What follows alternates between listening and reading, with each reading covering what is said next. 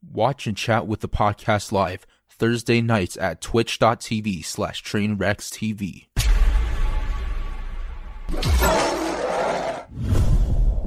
In light of recent events, hopefully we can... Welcome to Scuff Podcast number 98, guys. Let's get started here and introduce who we have on. Okay? I think that's... Crazy, man. It's like, hello? I'm part of the WoW community, right? Hello. Train is here. Hey. Hi. Hello. Everything at this point can be heard, so please discontinue all Social Security releasing numbers. Thank you, guys. So the reason why Doc was banned was actually because... Okay, welcome. Just give me a brief moment. I have a very scuffed introductory setup process here. I have to put 10 cameras of myself. Okay. First, I want to start with thank you all of you for coming on, each and every one of you. I wish I had, a more eloquent way. Is there any okay, top left We're in corner. really trying times, and we really appreciate you coming on and lending your voice in such a troublesome time. Thank you so much. Yes, exactly what he said. Thank you. I'm scared to do my old introductions. You feel me on that? Fuck, I'm going in. I'm going in. Fuck it. You're right. Top left. Staying at a whopping 5'11", beats me in every goddamn video game I've ever played with the boys and the girls, and is also extremely outspoken, very confident in what she says, and it's one of the reasons I reached out to her, because I believe she speaks her mind, is not scared to speak her mind, even if she's, 1 versus 15, so I thought she'd be a great fit, and also, realistically, if I ever spoke anything and said anything to her, she'd knock me the fuck out, so I thought it should be great to have on. Welcome, top left corner, Adept. Hey.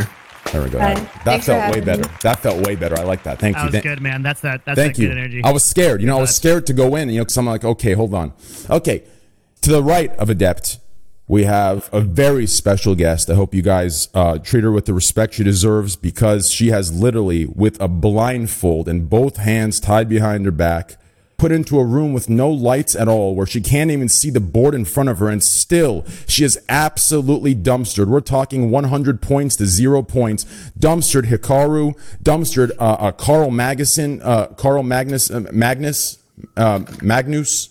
Magnus is a Dota 2 character. Other way around. Oh, Magnus Carlsen, and shit. Fuck. Welcome, Botez. Thanks for having me, Train. Thanks for coming on. Shit. Well, it was decent. I tried. You tried. Thank you. To the right of Botez. Do you mind if I call you Boats? No, you asked that last time, and it's okay to ask again. You can call me that.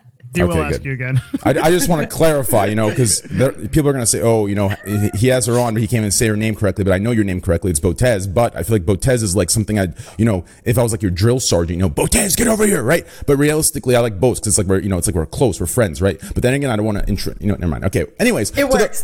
Thank you. Okay. To the right of Boats, we have a dear friend, a longtime friend, and honestly, I wish I could just turn my voice off and have his voice in my place, and I'd literally stay out of so much goddamn trouble. Welcome, one of the most eloquent speakers on Twitch.tv, one of the best friends I've had, defending me since day one. Welcome, Asmongold. That was me. Okay. Hi, guys. Thanks for having me. Thanks for coming on. Thank you. I know. I thought he was introducing me again. Yeah, I like the suspense. I actually can't tell who he's trying to suck off right now. Okay. All right, Triax. Just wait. When you come around, I'm not going to suck you off. I'm going to give you a hard one, okay? But when the goddamn articles come out, I need defense. To the right. Yeah. Thank you so much. Wait, we just revealed you're here. God damn it. Okay, anyways. Fuck. To the right of Asmongold. Got him. To the right of Asmongold, we have another very special guest. And, obviously her, we've taken the drinks out of this one because she is one of my favorite cast members. I think she's awesome because she can joke, she can take jokes, she can fuck around, and she also is outspoken. But this time we made a deal, no drinking, and I think she agreed. Well, actually, she came to me and said she's done drinking before I even said anything. So technically, she made the decision herself. So welcome to the right of Asmongold, Bose. Big Boss Bose, right, welcome. We're back. Except for Oh, Devin, thank you. Train every single time there's that one thing I have to do. I have to draw my eyebrows on still. All right. Well, I'll introduce you last. Oh, what? I thought you did. I mean, can I just? Are you in a new house? No, not yet. Next week. Why does it look new? Well, I'm packing up, so there's some stuff that's missing. Is that where you've been sitting the entire time? Yeah. All the other podcasts? It's like down a little bit because I need to put my eyebrows on, Tyler. I need my eyebrows. I just saw your eyebrows. All of my power. I just saw your eyebrows. Really? Yeah, you have eyebrows without drawing eyebrows on. They're like this big. I need water. That's fair. Okay. Below Adept, we have one of the number one political commentators on Twitch.tv. Him and I have known each other for a very long time. He's been here since one of the first podcasts. So he's one of the OG crew. Welcome to the podcast. One of the best duos I've had in Blackout. Unfortunately, Warzone is just not like Blackout at all. And that's what we keep talking about. I guess one of these days when we play, we'll see. That grappling hook needs to be added back. That grappling hook is everything. I'm telling you, we need a goddamn grappling hook in Warzone. But anyways, welcome to the podcast. One of the top political commentators on Twitch.tv. Welcome. Standing at a whopping 6'11" with a beard and a piano and a picture of Goku in the back that I never noticed until now. Welcome, Destiny. Hi, thanks for having me on, bud. Thanks for coming on, brother. Okay, listen, guys. I need some more energy than that. I need some claps, some good stuff. Thank you, guys. There it is.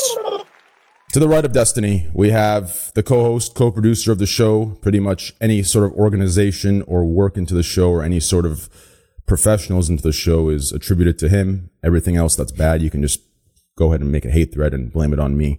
Welcome to the show, co-producer, co-host, Devin Nash. Welcome, brother. Good evening. It's an honor to be here.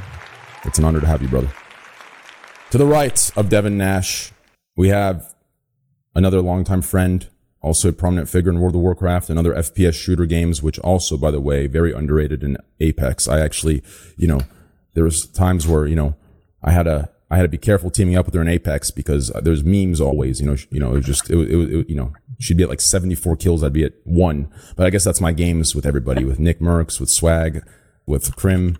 So I guess I'm just fucked all around. So actually very underrated Apex player and awesome World of Warcraft player. I mean, realistically, anyone who plays World of Warcraft, Asmon, I gotta give you fucking credit too. I mean, whoever plays World of Warcraft to this day, every day, like, there's gotta be a Nobel Peace Prize for you guys. Like, that's like it's a level of patience and strength that is such an underrated thing that no one talks about.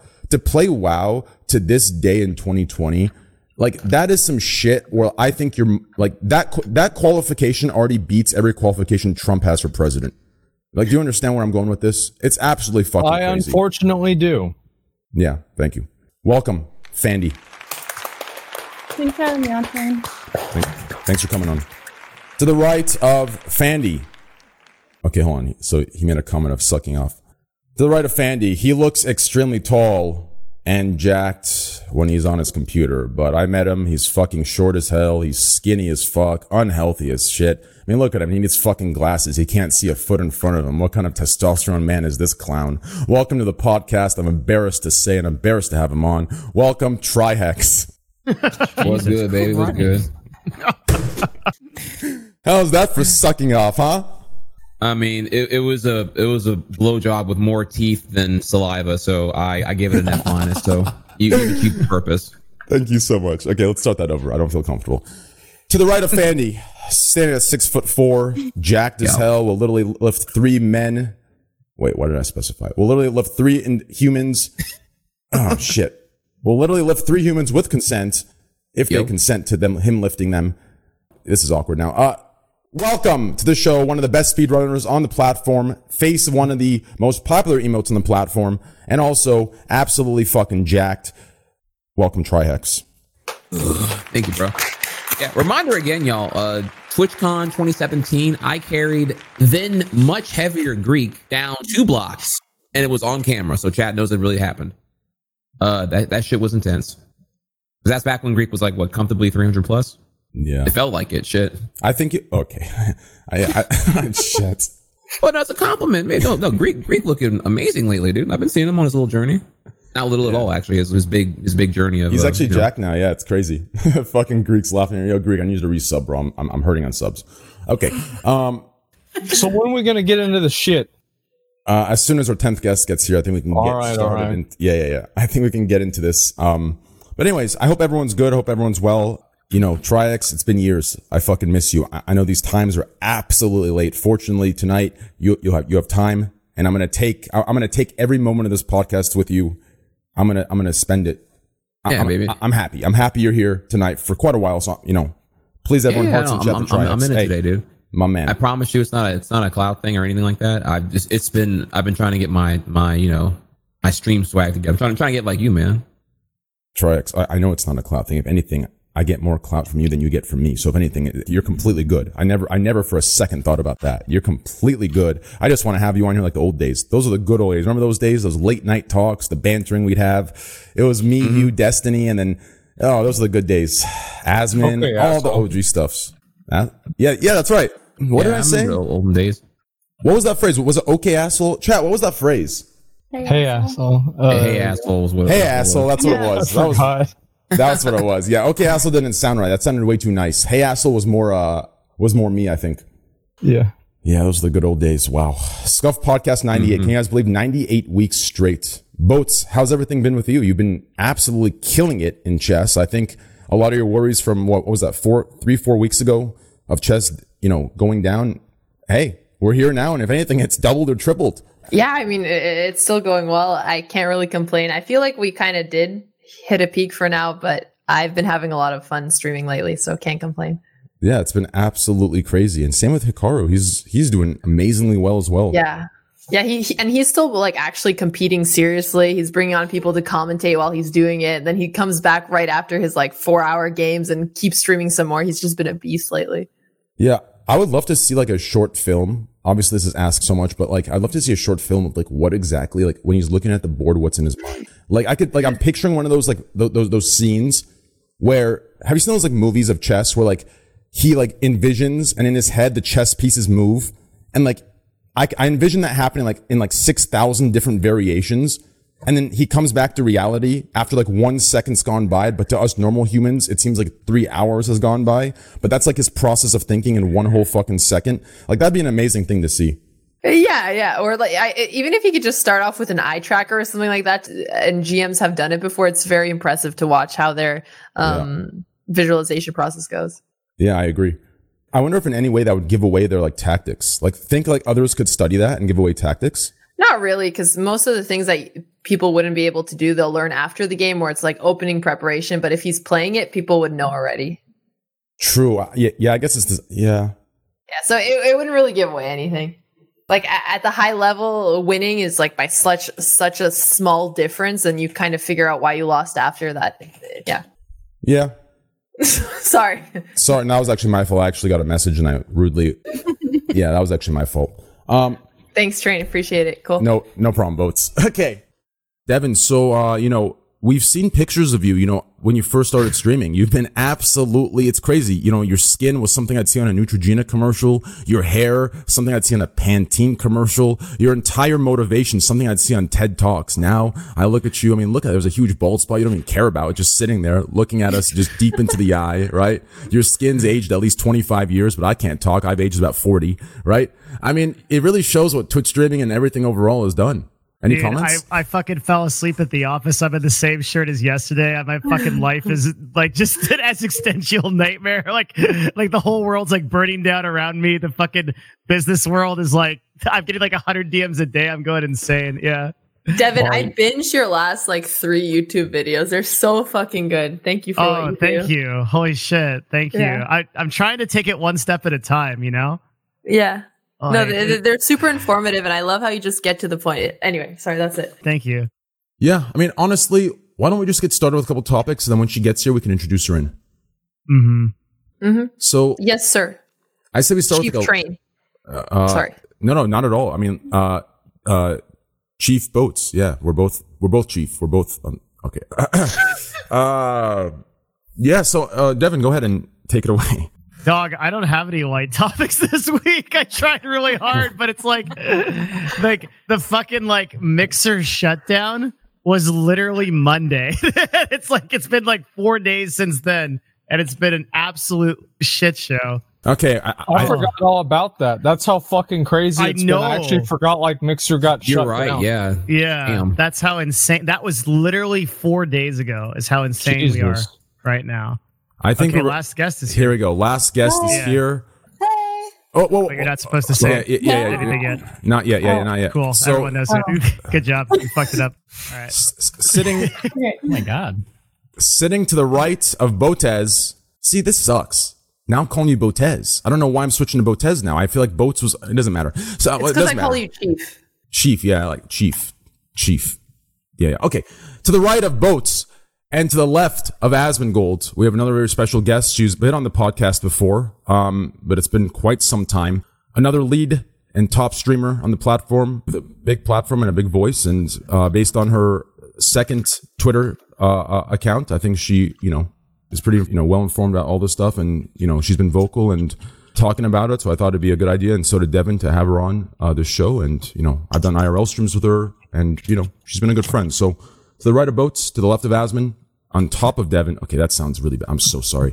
Above Devin, I'm so sorry. Welcome. Thank you, Amaranth. Hi guys. Welcome. Thank you for coming to the show. Hey. Super cool. Yeah, no problem. Thanks for having me. Of course. Yeah. Welcome. Your business Twitter is like super legit. Oh, thank you. Yeah, it's very good. I like reading it for like all the industry stuff on it. Yeah, there's a lot of stuff on there I don't talk about on Twitch. Different audience, but it's a good read. The right now, your business Twitter? Is it just like personal Twitter, but I do talk about business on there. Oh, okay. There was this back in April Fools. There was this joke that her and I were crafting about her someone like the OnlyFans stuff and like the top creators, and her and I were talking about making it me and like 3, 4, or 5 other like figures. And I remember when she posted it, I think it was Poke. Poke actually like freaked out. I was like, "What the fuck? I've never done this." And everyone else got it except for him. And it was the funniest thing I've ever seen. It was such a good April Fool's thing. Shit. Yeah, it was funny. It was his idea. It was my idea. Oh, it was both of our ideas. Yeah, or it was her idea, but it was okay. Whatever. It was my idea. Yeah, it was my idea. Okay, it doesn't matter who was. The point is, okay, shit. Take it away, Devin. How are you guys all handling everything this week? You hanging in there? Yeah. I also have like 5 friends that got accusations. I was like, fucking hey, dude.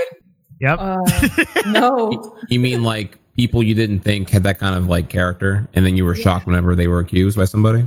Yeah, especially because like some of the stories I read were so heavy. No, actually, it's like I felt like I could see them doing that once I read it, but I just didn't expect it. I don't know about that. I mean, Method Josh is in my WoW community, so it is what it is.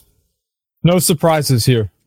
I mean, the one that hit me the hardest was the Hassan one, the Twitch partnership leader, because he's such a nice guy. I really was like, man, I wanted it to not be real, but ugh. How was LSF right? They weren't even right. It was actually so much worse than the fucking meme. Fuck that piece of shit. Well, the meme isn't right still because he's not part of moderation, was he? Doesn't matter. There are separate teams at Twitch, but if you have a partner manager that's going to go hard for you, they can cross boundaries. Everybody that works there are all friends with each other. Like these aren't like completely and totally autonomous divisions that have no crossing over whatsoever. They're all humans at the end of the day who all have personal friendships with each other. So of course people can pull for you. So they fire him? If they haven't yet, they will soon. There's no possible way. I mean, he's been quiet, so it's been like a... Did you cross-check that? I know you were doing research on your stream, Steven. Did you cross-check that one and like look it over? I've already known about him. I've already seen screenshots of him trying to like lure girls to hotels and shit. Like I knew about that for a long time. Yeah, that one really didn't surprise me. Like the accusation of him did not surprise me because it was just such a not before I even knew of LSF. I'm kind of new to LSF and Reddit as a whole. And even before that, like everyone kind of like, oh, just get to know that guy, talk to that guy, and he'll give you partner. Like that was like something that was talked to me about multiple times back in the day. Wow. It wasn't very shocking to me. I didn't think to this extent that things were going on, especially the part that really irritated me, like that just got my blood boiling right away. Of course, the whole thing is really just like messed up. But the part that really bothered me was like sharing confidential information about streamers. Yeah, definitely. Because we put a lot of trust in our Twitch partner managers and everything. And like to hear that going on, just sharing info randomly, like, I don't know. Just screen sharing to pretend like he's a big shot, you know? Mm-hmm. Yep. Yeah. Letting him know how important he is. What a fucking... Is that the one man. that actually the one that got me the most from Hassan's particularly was the sharing of nudes? Like that was really, really, really fucked up. That was trust just violation. Stupid. Yeah. That's just like that one burns me really hard there. With her best friend too, right? Her friends, yeah. It's like it'd be one thing if like you show like your best friend, like obviously it's not good, but like with her best friend, what the fuck, man? Yeah. Who That's does so that? odd. Like trying to shame them like to her own peers or something. I didn't like that. Jesus. Yeah. I think Twitch is slowly getting better about like accountability. It used to be that a lot of the AMs had basically total freedom to like look over all accounts and review everything, and like everyone kind of knew everything. And nowadays, Amazon has like put a lot more HR constraints, but you still have some of the older guard that can do like a lot of this stuff. And it probably in a system like Twitch where there's a lot of private account information, having AMs like segmented to specific streamers is better, right? Like so that kind of stuff can't happen or happens to very few people before it gets caught. Yeah.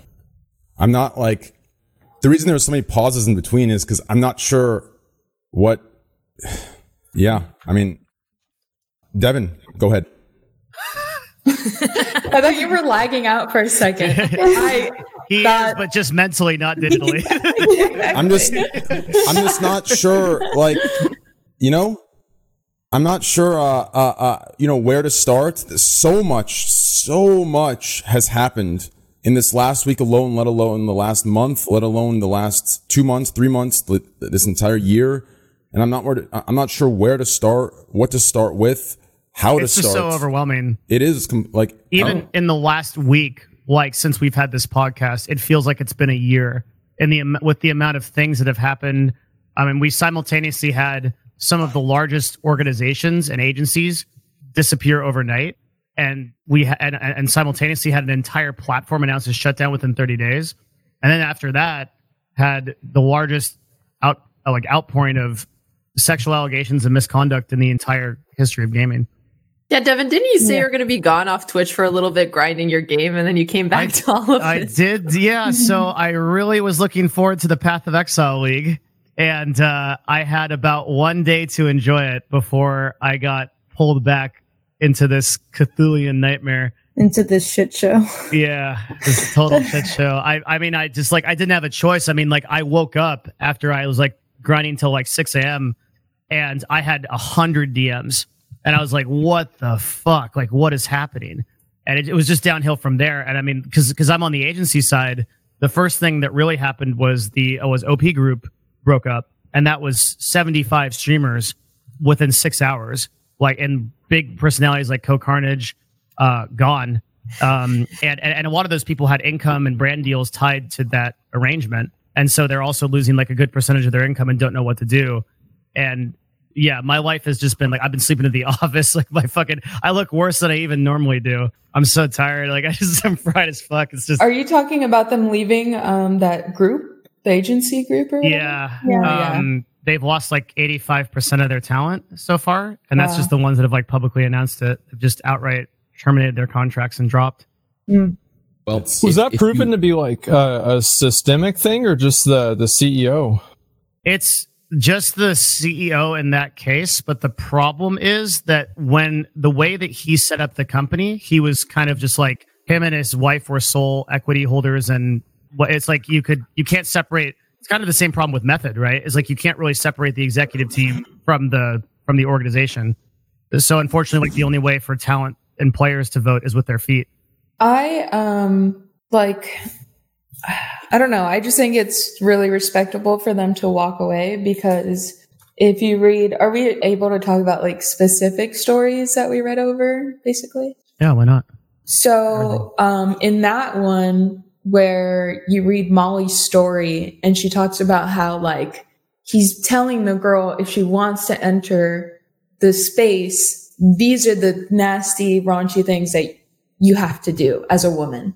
Do you know what I mean? Like he was he was trying to set her on the path with his own like agenda. Create an expectation.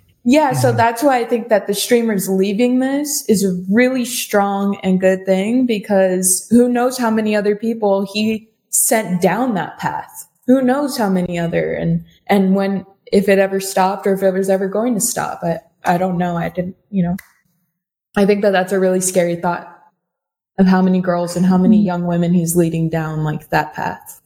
For sure. Yeah. It was incredibly brave of them, especially since it's sometimes 40 or 50% of their total income is tied to it. And because of the way that those agencies do their deals, they're doing deals with the brands and the agency itself instead of the streamer. So those deals were tied to those organizations. So when they leave, they either have to individually negotiate those or pick them back up. So it was incredibly brave of them to do that. And I just think it's so disturbing, like, to get people on that narrative, like, oh, like if you want to get ahead in this industry, hey, it's like a male dominant industry, like you've got to, you've got to do certain things. Like it's just totally untrue and sets people up for such a terrible time. That power dynamic thing has been a huge consistent problem in a lot of these cases. Well, that's one of the worst things about it, is like you have these guys that are in a position of power and then they use it to take advantage of people.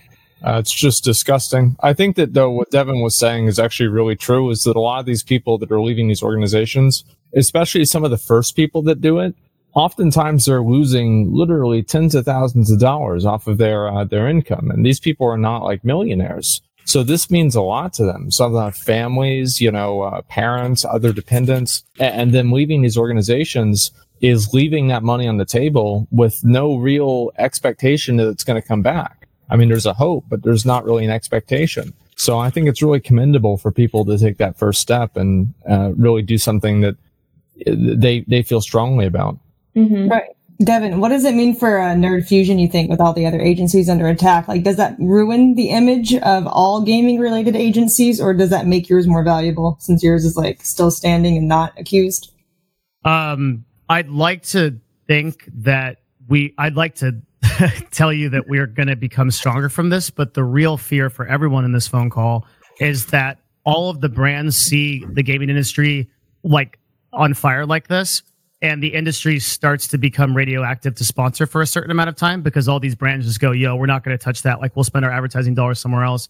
Gosh, that pisses me off. Yeah, but that's like the real fear of this. The hard thing is that if we go by like precedent, especially since this whole industry is so like, there's no one really fucking knows, the older people, like what's going on. It's reminiscent of like the adpocalypse for YouTube. It wasn't like advertisers came in and started selectively like choosing who they wanted their ad dollars to go to. They just pulled out completely. Right?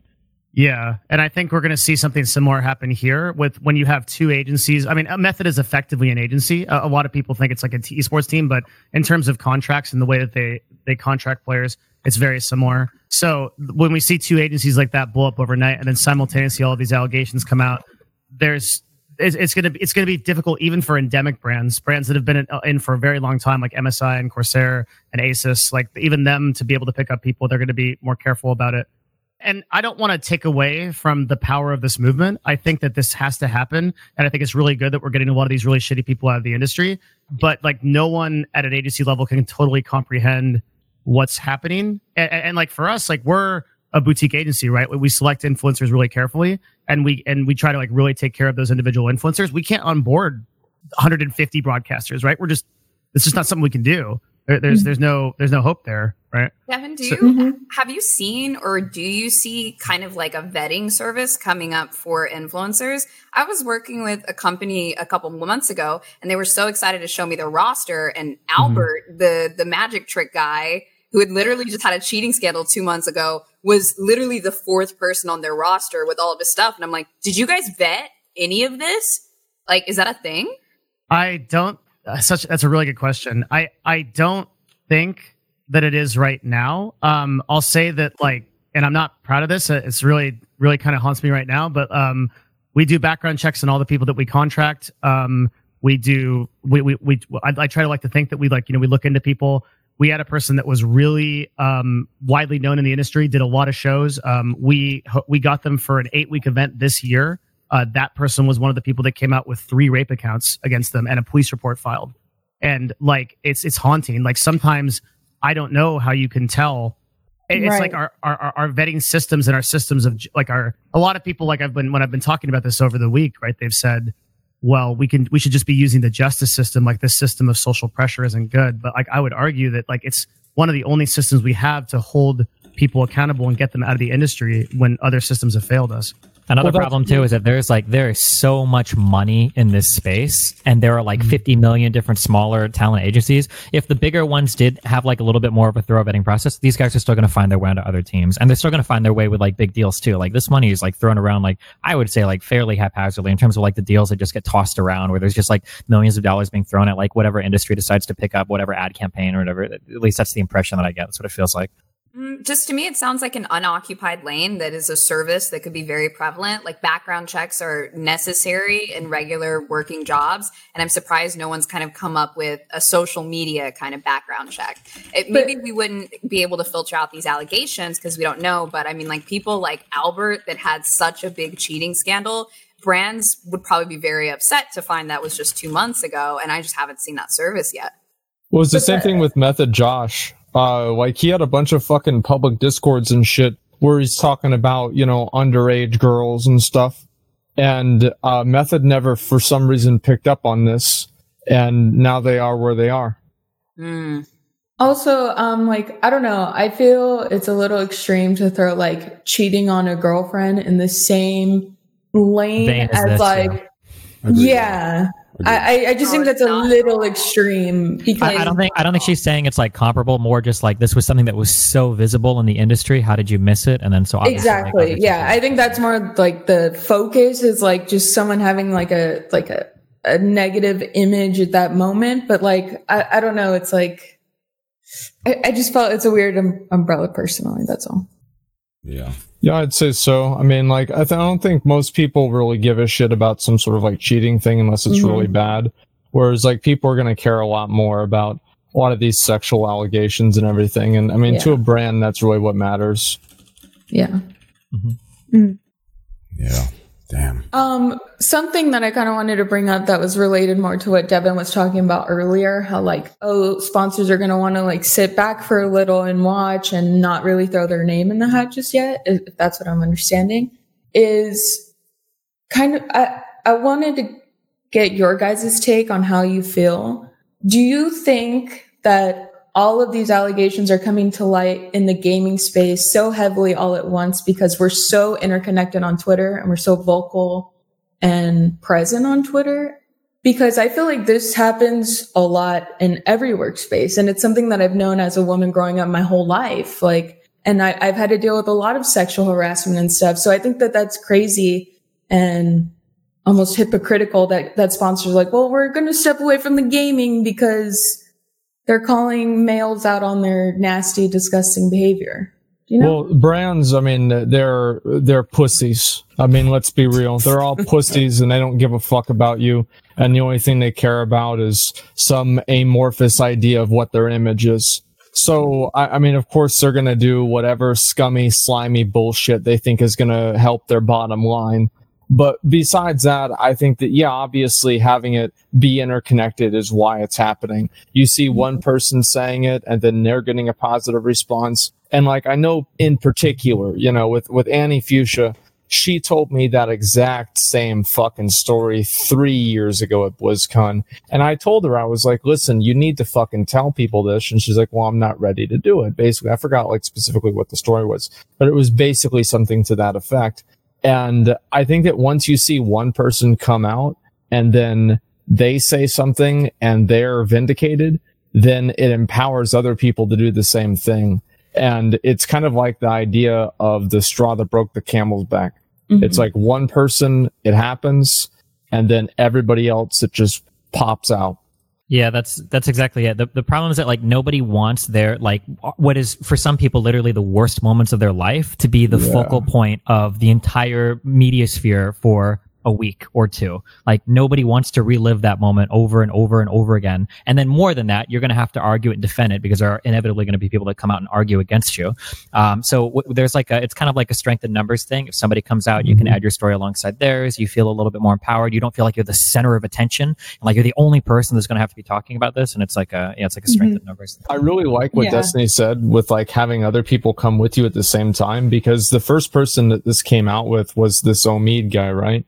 Mm-hmm. And that was the first one I at least saw, was the OPG group, the CEO guy. And like, wasn't the Destiny 2 community? Yeah, I thought it was Destiny. Yeah. Maybe it was. There was a guy like Snaps or something. What was it? Ooh, okay, like maybe that. It was, but I don't know the name exactly. What I'm trying to say is like once one person comes out with allegations against one guy, then I feel like other people feel more comfortable coming out with those same allegations and saying like, wait, I had a bad experience with this person too. Mm-hmm. And then I had a bad experience with this person too. And then it's like, at some point, then someone's like, well, yeah, you guys had a bad experience with that guy. Well, what about this other guy that I had a bad experience with? And it just kind of compounds on each other. And we are where we are.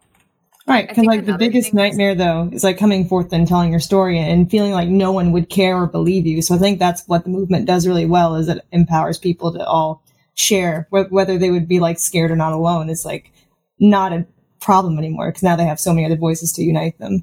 Yeah, a lot of the women are terrified to come out, especially with these bigger streamers. They think, oh, he's got a legal team. Oh, his fan base is going to destroy me. And then once they see one allegation, they feel a little bit more comfortable telling their story. And this is actually really important for them, because a lot of times the shame is the biggest part of the trauma. And by telling the story, it takes away some of that shame because you're finally able to say it. Yeah, externalize it.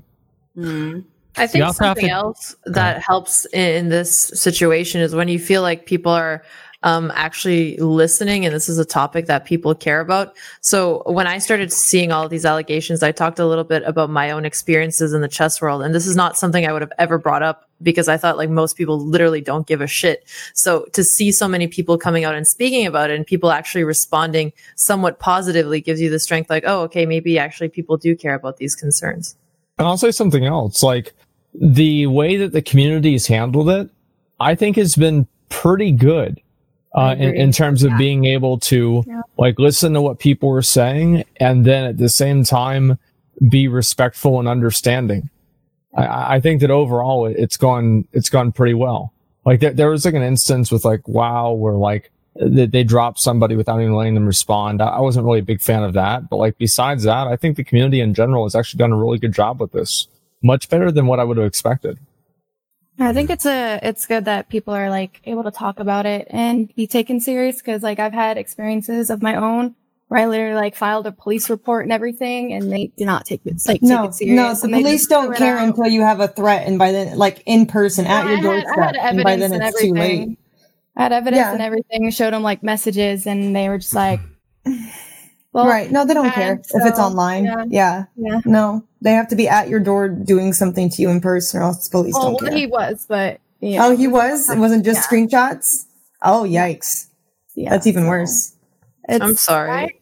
I haven't really talked about it. It's not like Twitch related, but that's why it's been hard for me to like read a lot of the stories that have been coming out. But I think it's good that like people are like banding together and like actually like supporting girls with that have that kind of experience, because it's important to help like heal and get over it.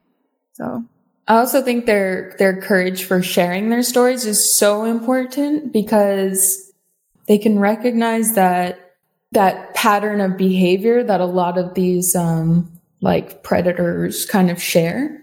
You know what I mean? And also the feelings that one gets when this happens, like Bose was saying, the shame and all of that. Like there's no reason to be ashamed because you didn't recognize that pattern or that behavior, or you try to justify things for them or make excuses for them. Yeah, I think what you're saying is so right, too, because one of the really common things we're seeing is women that say they don't even realize they were abused until like years later, because they kind of just try to deal with it in whatever way they can. And then when you read the stories and you see the patterns of how people acted, like whether it be the abuser or you, like there's something very common in assaults, which is called the freeze. It's when you give up, you feel completely powerless, And some people reading these accounts, it's making them realize things from their past that maybe they've hidden away. And I think that's also why this is snowballing so quickly. Mm-hmm. And I actually talked a bit about this on my stream, but like, especially in the chess world, it's been normalized to the point where it's like, oh yeah, like sure, I was 14 and he was like 23 trying to get me drunk and doing all these things, but that's like totally normal. And you've grown up in this environment that's so bad that you just assume it's okay. They're the same boys. What do you mean? Yeah. Normal. Yeah. So. A lot of girls are told that that's just boys. Boys will be boys. Exactly. Or it's like, oh, but you know, you're flirt. Like you talk about it, and it's always just brought back to you. So then you just like grow up like after hearing that for like 3 years or so. I guess it was just a situation, and you internalize it, and then you never really bring it up again until other people start talking about it. Sometimes suppressing it too is a way that we try to control our emotions, because sometimes the experience can be so overwhelming that if it's at the top of our mind, it just destroys us literally day to day to day. But if you just push it down and bottle it up, you don't have to deal with that anymore. And I think a lot of people just bottle it up. You guys have kind of compelled me to share a tiny bit of something that was pretty like extreme for me. I'm not going to go into detail of what it is because I just don't feel comfortable doing that. But you guys are hitting a lot of strong points, especially Bose, when you mentioned like the freeze factor and give up. So basically this was many years ago, and it's not Twitch related at all. And I was in like the big party city, and basically it was like just kind of experiencing being like a full grown adult, and not always being so strict and not always being so paranoid of every single guy and situation and thing that is being said to you. Because I'm a very like paranoid person and very critical of what people say and do. But I tried to, justify and make excuses and, just overlook certain things. And next thing I know, we were not headed to the place I thought we were. And I knew that because I know the area kind of, but I didn't know where I was. So I didn't want to call the cops because I was scared. My parents were actually nearby, and I didn't want to call my parents because I felt like I was gullible and I was being lied to. And I didn't want to scream for help because I didn't know who was around and if they were his friends and going to come and make things worse. And then when I walked in, I saw that there were drugs on the table, which was terrifying. Because at that point, I'm like, okay, well, what if rage happens and I die? And I just kind of, like you said, it was just a freeze and then try and find my way out of the situation. And I felt I did that. And, I didn't tell anyone for months and months. I didn't tell anyone. And I actually never touched that outfit again. And I didn't do laundry for like 3 months because it was sitting in there and I knew it was there. Do you know what I mean? Yeah. And so like you're saying of like suppressing things, like I did that. And I don't know. I'm just like, you just compelled me to share that, and all the stories compel me to share that. And I haven't talked that much into detail about the whole thing just publicly in a long time. Thank you. Damn. I'm sorry I had to go through that. Yeah, that's really heavy, especially the outfit thing. That's so fucking heavy. That is fucked. Very fucked. I don't get this boys will be boys shit. Like, that's what you say whenever somebody gets dirty.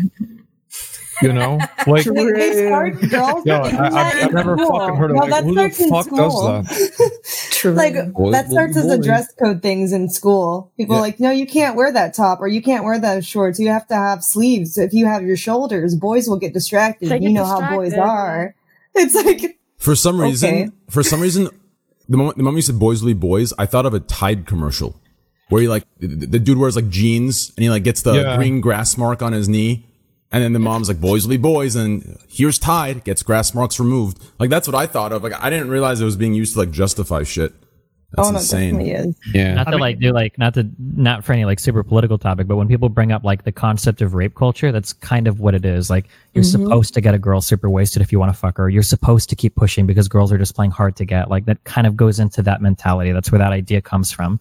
I would hope that if anything, like, over the past, like, week of revelations, people see that like it's not just a meme, or it's not just like an SJW meme or whatever, but like there's like a very real pervasive idea that men are supposed to be like incredibly sexually aggressive, and that kind of like using positions of power or using the fact that she might be uncomfortable or in an awkward situation is like an acceptable way to kind of push somebody into some sort of sexual action that they wouldn't otherwise say yes to. I think that is a pretty normalized part of our society, and a lot of people don't like to talk about that a lot.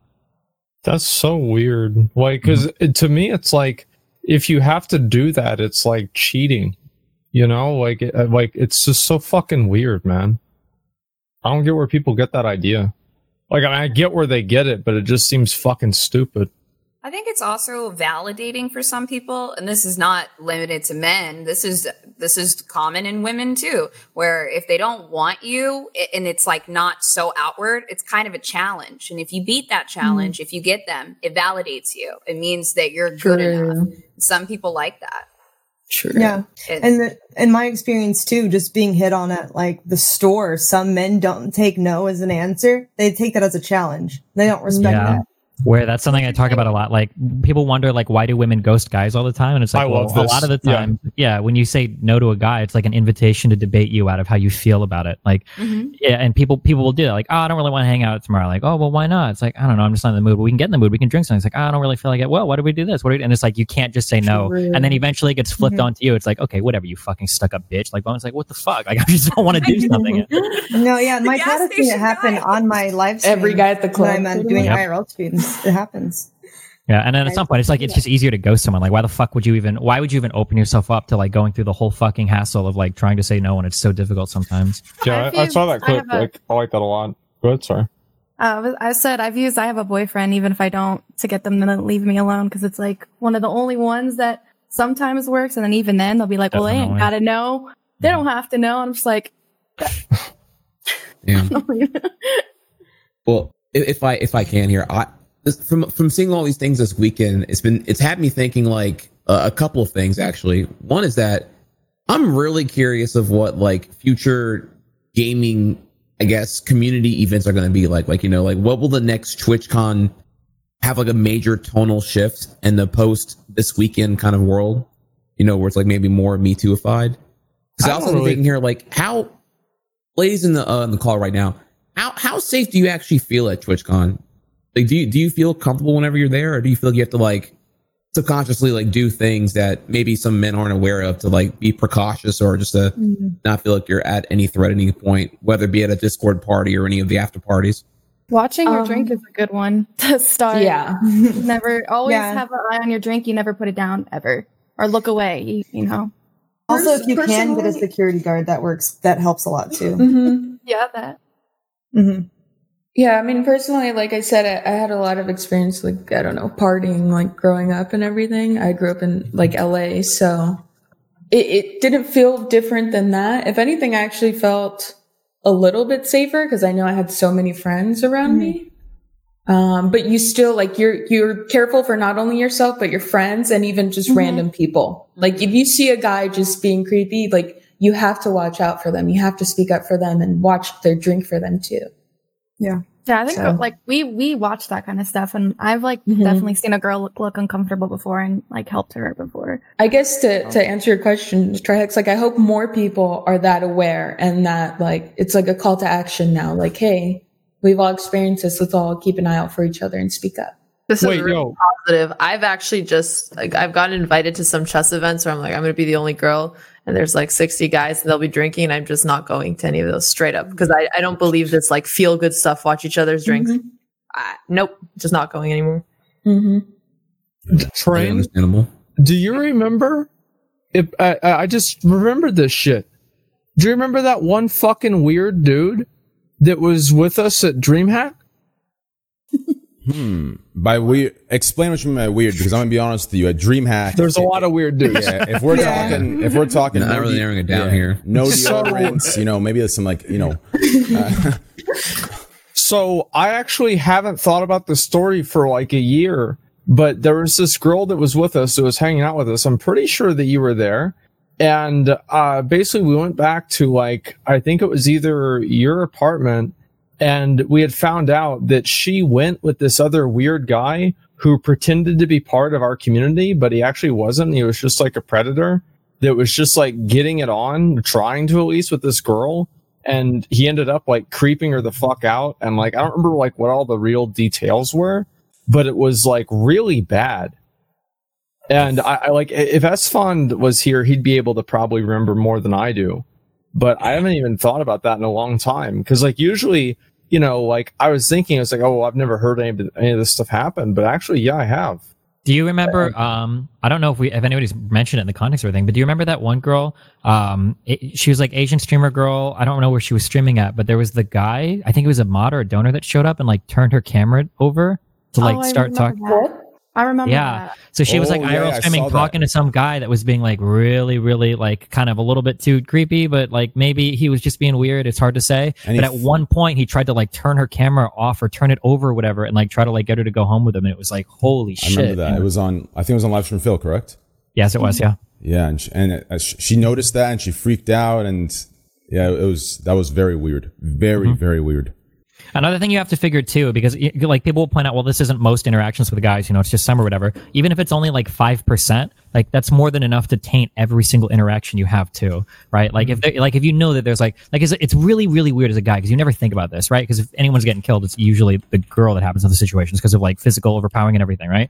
Like even if only 5% of your interactions have a chance to go like really, really, really fucked up, like that's just something you don't consider as a guy. But you know, as a girl, like it'd be like really scary sometimes, like where every single date is like a potential like disaster waiting to fucking happen or something, you know?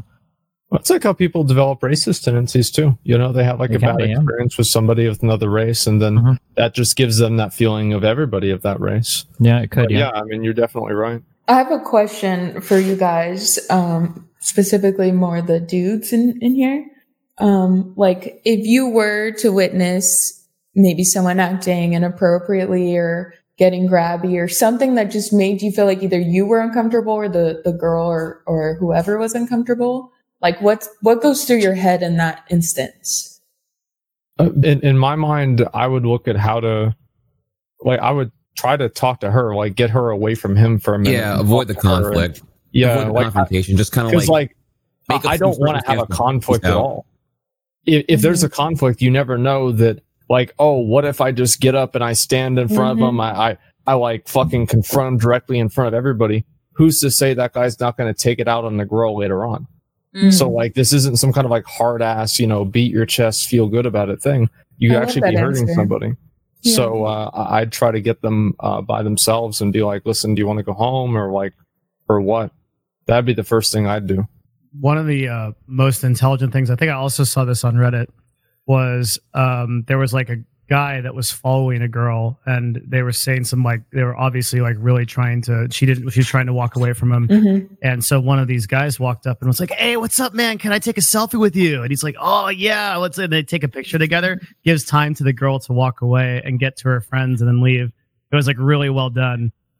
Ooh, I love that. Yeah, that is 5 head. There's a lot of little like tricks like that to get people away from them. But the truth is for a lot of these encounters, like these are people that they know pretty well. Yeah. And it can be really hard. Like you can even pull away somebody from somebody that is maybe like being abusive towards them. And they'll be like, no, like it's my friend. Like it's okay. He wouldn't do that. Cause for a lot of people, like a lot of people genuinely don't think that anything bad, you know, is going to happen until it does or until there's like a tipping point. So like really for a lot of this stuff, like if you know friends or people that could be in these situations, like you're the best one to keep an eye out for it. Like, like if you've got a personal relationship with someone, and unfortunately the way that it works with abusive relationships, you can't just force them out, right? You just have to make sure that they know that you're available if you ever want to talk about anything. And like, sometimes that's the most you can do. But like, it's really about like holding friends accountable and not having to rely on like a stranger, hopefully intervening, and then hopefully having the person being abused, you know, have the wherewithal to go with the other person or separate themselves from the event. Like that's a really hard thing to do as well. A question for the guys. This is kind of a very specific one and like very open-ended. So there was a specific instance, and I think it was the Haley baby was talking about this guy named Satellizer, and Satellizer tries to defend themselves. Haley puts out another statement, but what ended up happening was there were 3 other really big kind of YouTubers and Twitch streamers that came out and they told their side, and they said, Haley's telling the truth. I was there. And every single one of their accounts said, I was there and I saw it. Is there anything that you guys would do differently in a situation now, knowing all these stories, if you saw your friend kind of doing something and you were unsure about it? Maybe ask him.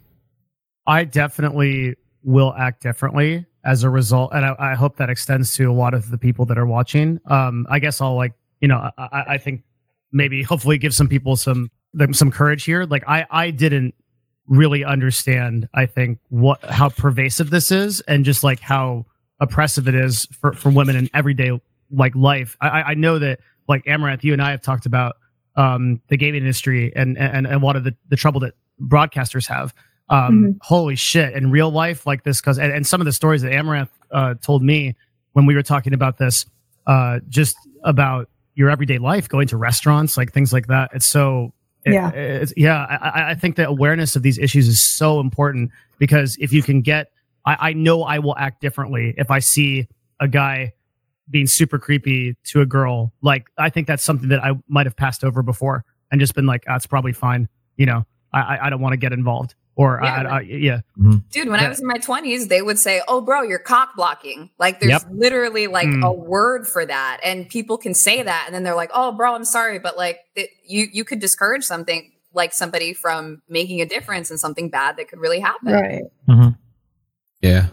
Yeah, and it sucks because oftentimes, depending on how you approach that and how desperate the guy is, that might be the end of your friendship, depending on how you try to resolve that. So people can take it really, really, really poorly. Yeah. I think one thing that I'm going to try to do more is that the girl and the guy in this situation, they were happy and hanging out together and everything was chill.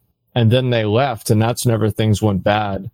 So I think that trying to follow up with people after they get isolated by another person, because it's from my perspective, she's having a good time with this guy, everything's fine. Why would I expect anything different? She's smiling, she's happy, everything's okay. And so what really went wrong was what happened whenever they got alone.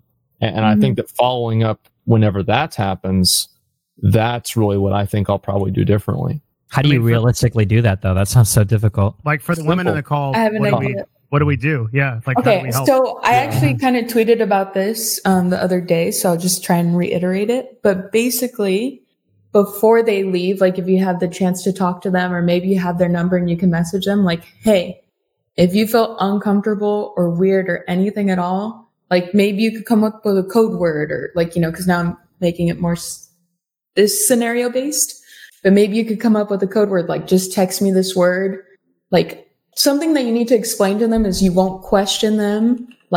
Oh, well, why did you go there if they said that they were going over here? Or why did you let him do that? Or, well, why did you, just make it very clear that you're not going to judge or question them, that your number one concern is just going to be removing them from the situation.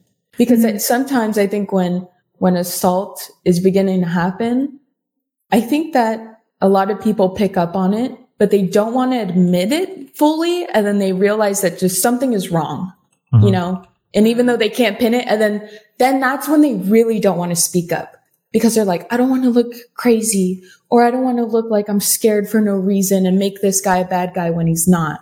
Do you know what I mean? Yeah. So it's that's something that you can warn them about before they even leave, or if they have left, just send them a message. Yeah, be the bad guy for her. She doesn't want to be the bad guy. Be the bad guy. Yeah, a lot of women in the moment are afraid to say no out of fear of what will happen if they say no. The guy could follow them home. He could, do something to them there where they don't have any way to get help either. It's just fearful. And it's definitely a thing that is helpful if you are going to a place with girls already, to let them know that you got their back and to have that safety net. Otherwise, they may not do it when the time comes, whether they're sober or not. I would say something that is general advice for girls that are doing Tinder hookups and stuff is usually before you go to, especially to some other person's house, is usually you have at least one friend that you're supposed to check in with in 2 or 3 hours or at a given time. Yep. And then if you don't, that friend calls you with a reason to leave if you don't say anything. So if you tell a friend hey, I'm going out at 7, I'll text you by 10 or whatever. If they don't text you by 10, then you call them at 10:01. It's hey, listen, I need you to come home real quick, so that they have a call, they have an excuse to leave or whatever, stuff like that. And you always give addresses and names of places you're going and who you're going with. Exactly. Always give an address of where you're going to be. Always. Yeah. No. And even honestly, there are times where even if I'm just Ubering to the store or something, I'm hey mom, I'm sharing my location with you for the rest of the day. Do you know what I mean? Because there are times where I just feel uncomfortable, and I want this to be tracked. I want someone to know exactly where I'm at, because like I said, they can give you an address and take you somewhere else. And now your friend has the wrong address. That's actually what I wanted to chime with earlier. Way earlier when you were asking about what would the guys in this call do if given that scenario. And this was like my woke moment on this whole thing here was whenever I realized that like my girlfriend, when she, needs to like, whatever, get an Uber somewhere, for her, it's much more complicated than me as a male. Whereas, I'm like, okay, Uber, whatever. It's like 11 p.m. I'm stuck, down wherever the fuck because of some, let's say in the middle of TwitchCon weekend, right? I'm at some party like 8 blocks out. I get an Uber. I don't care, whatever. We move on. As a female, especially if you're alone, whole different scenario there, right? You're like hesitant. You're looking for a buddy to go with. Like, you don't want to be the only woman getting picked up by the stranger you don't even know. The accountability here is very, very low, especially getting an Uber randomly in downtown San Jose or whatever, right? So it's like, and yeah, really, especially really with all like every time I get into an Uber, it seems like they have stories of their female relatives and friends experience sex trafficking with Ubers who aren't very, very every time I go someplace, if a girl is like Ubering around with me, like she'll like call like rideshare or some shit. I've met a surprising number of girls that'll be like, oh yeah. And I'm like, why do you use this fucking app? And it's like, I've had really bad experiences with Uber, or like a guy tried to drive me like 20 minutes out of the way before. And it's like, oh, like, yeah, that's a pretty common experience, or maybe not common, but like it happens enough that like people are worried about it, Yeah, definitely. It's something I never thought about. I was just like, oh shit. But that's like a couple of years ago when I realized that. Yeah, I think that's like something that a lot of people miss, because people are always like, oh, like you should never be in this situation. Like you can always blah, blah, blah. And like to some extent, yeah, there are precautions you can take. But man, like not everybody is like fucking on guard from like crazy shit 24/7. Not everybody wants to feel, like, oh, well, how much did you drink when you go? It's like, well, I don't know. I mean, as a guy, if I drink too much going out, the thought is never like, well, if I drink too much, I'm going to get raped. Like that's nothing I ever think about in my entire life. And the fact that people point is like, well, listen, man, how much did you drink? And it's like, well, I don't know, not enough that I deserve this, But people like act like, yeah, that if you don't take the precautions, it's your fault. Like it's the same thing as inviting basically like vile behavior, which is really fucked up. Rationalizing the behavior, I think, is the most disgusting thing. Yeah. It's a huge problem as a result of like the last week or so too. There's so much justification that people are trying to do around all this.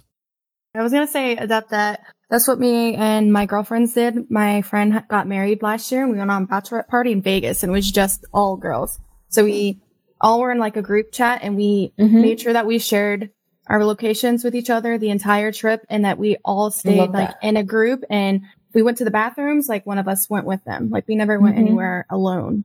Yeah. And I usually don't give into chat, but I saw like when I said that there are some idiots like paranoid, but fuck that. If you're reading this and if you don't be afraid to be paranoid, okay? Because being paranoid, you might just feel happier that you're paranoid instead of another feeling. Okay.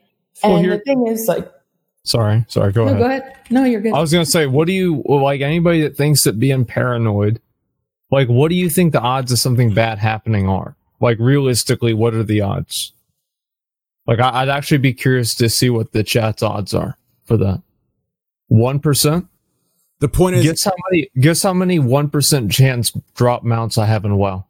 Yeah, or if you're doing something like every single day. 1% chances happen all the time. 1% is enough to justify paranoia and cautiousness. 100%. Yeah. 100%. People are actually, the side thing, like people like psychologically are really bad at dealing with probability, Actually, I guess you being a WoW player should be a lot different, but like, because in real life, 20% chance of something happening, it's like never happening. 20% chance, that fucking happens all the time. Are you serious? Like, if you're farming rare drops, 20%, that's not even rare. Like, that's like common, Yeah, people have a really hard time like mentally understanding percentages. I think also the discussions that we're having about like how we conduct ourselves at conventions and things are really, really important, because I don't know about you guys, but I was raised very, very Christian, religious, tiger mom, strict household. I wasn't told, here's how you conduct yourself at a party. It was just don't go to the parties. Same. So from my teenage years. Yeah. Definitely. And so 18, 20, I had to learn how to navigate through parties through experience. And I'm like, I think it's also on us as, parents or people in the sphere to talk to younger girls and tell them, hey, here's what you do, because your parents are going to tell you, just don't go to the fucking party. You need to know buddy system, location on, don't drink too much, keep your drink by you at all times. People really don't talk about this to young girls. So unfortunately, they have to learn through experience and trauma. Yeah, that's a good point. I worked at a club and they gave us a rundown when I It's like the first day at the job. They're like, if you think someone's following you home, make sure you change your route and call someone and come back. Like, he gave us a rundown because apparently it had happened a lot. Like, I think the day I started, like, someone had got, like, found, like, all chopped up or something like that. And I was like, oh my gosh, what am I getting myself into? So, jeez. I learned it from my mom because she, like, grew up in Mexico, and my mom has, like, kind of the same level of paranoia dealing with things. And since I was a kid, I've been almost kidnapped by a guy in a van while walking home from school. I was sitting at a magazine center, waiting for the school bus, and some guy asked me if he could give me a ride to school because he claimed his daughter went to my school too. And I had to lay down and hide in a ditch one time from some guy following me in his car, and I was like running, and like, I don't know, these people saying 1%, I just feel like are so out of touch. Or maybe they just live in a different kind of community or something. The reason why I asked that is because I think everybody knows that it's higher than 1%, but that's the number that probably comes to mind. And even at 1%, if you play any game that has a drop chance, like probability mechanic, you know that 1% happen all the fucking time. That was the point I was making, is like 1%'s not that uncommon at all. No, I agree with you completely. Yeah. Yeah. Let me ask one more thing here, actually. So, another thing, for the ladies here, have y'all ever like taken a ride share and like had to like lie about where you were going because you didn't want this driver who you don't know or don't trust to know explicitly where you live or where you were specifically heading? Yeah, all the time. Yeah, I always try and pick the corner instead of the place. Right. I'll get dropped off at my house, but I've had people be like, "Oh, you live here? Do you have roommates?" And I'm like, "Yep." Yep, always. And a big black dude, yo. He's super territorial. Yeah. We're gonna start being like the Home Alone movie with like people moving in the window, you know, like the cardboard cutouts. I'm gonna say I got 3 boyfriends and they kill people. My boyfriends are angry. They will fucking kill you. Yeah. That's honestly, that's a good idea to do with anybody in any situation, not like anywhere. Like a lot of times, like if I ever hung out with like a shady group of people, I would always get dropped off before because I wasn't sure if they're going to rob my parents' house or they're going to do some weird shit. So I always got dropped off in the corner. And not to mention, recently I had someone come to me and I realized for like ordering apps, you know, the food ordering, I think you should like actually like change your name and like make it way more anonymous. Because I had someone order to me and they left this comment saying, "Yo, Ape Gang, baby, hell yeah, glad I got to deliver your food." And instantly in my head, I thought, okay, this dude definitely rubbed his dick in this. Like, but I was so fucking hungry. Honestly, I was so hungry, I ate it anyways. So I just said, fuck it. But like, realistically, it was a little tampered with. But I was so hungry, everything else closed. The delivery app closed. I said, fuck it, I ate it. But like, it's sketchy out there. So. Yeah, good thing it wasn't a hate watcher. Shit. Oh, that's what I was thinking. I was thinking like the way I talk, especially like the way I talk is very like, you know, it's very aggressive and I talk in a way where like, I don't mean it to be that way, but that's just how it is. And I could see like, I'm hoping to God it's someone that understands my humor versus someone that's like getting mad. If it was someone that's mad, he definitely did some fucked up shit to that thing. But either way, it was good. The other spices overwhelmed whatever he did. So I guess fuck it. I'm not sure what happened. Yeah. Yeah, and the problem was I ordered tzatziki sauce on it, so you guys know that's just priority. You know. Anyways, go ahead. Yeah. I kind of have a question for the guys. Go ahead. This movement was a little different, in my opinion. Have you all ever had a time where a woman has made advances to you that made you uncomfortable, but you didn't feel okay about talking about it or saying anything because you're like, "Oh, I'm a guy. This is a woman. I should be able to handle it." Good question. The most that I've ever had to deal with is just people that I just think aren't genuine. They just like want something. I've never had any kind of experience like where I feel legitimately uncomfortable. Is genuine a different word than genuine, or is that just your pronunciation of it? I think I'm just saying it weird. No, because he really likes the singer. No, because I think Genuine's a rapper. Yeah, I believe Genuine's a rapper. Yeah. I'm too old to know any rappers, dude. I don't know. All of the rappers these days have like numbers and letters. 25 beavers, 31 coins. I don't know, man. I'm too in old. Every single color. Yeah. I don't know if any of you saw this here, but there was a female at one of the Twitch like parties. It was like the VIP Twitch like after party thing. And she was like touching Felix's leg while he was almost passed out drunk. And I didn't want to get too crazy because I was like, okay, these Twitch people would probably have no fucking like they wouldn't care if they banned me. You know what I mean? Like they'll keep inviting Felix, but if I punch her right now, if I punch her straight in the fucking face right now, they'll ban me and I'm going to look like the bad guy. And do you know what I mean? Like, even though I did the right thing, I'd still get in trouble. So I stopped her and I looked at her friend and I said, you better take her out of here now before I beat the shit out of her. I'm giving you 2 seconds because of the place, but you better take her out right now. Girl, I would have been gone. I would have grew an extra leg and been out that bitch real fast.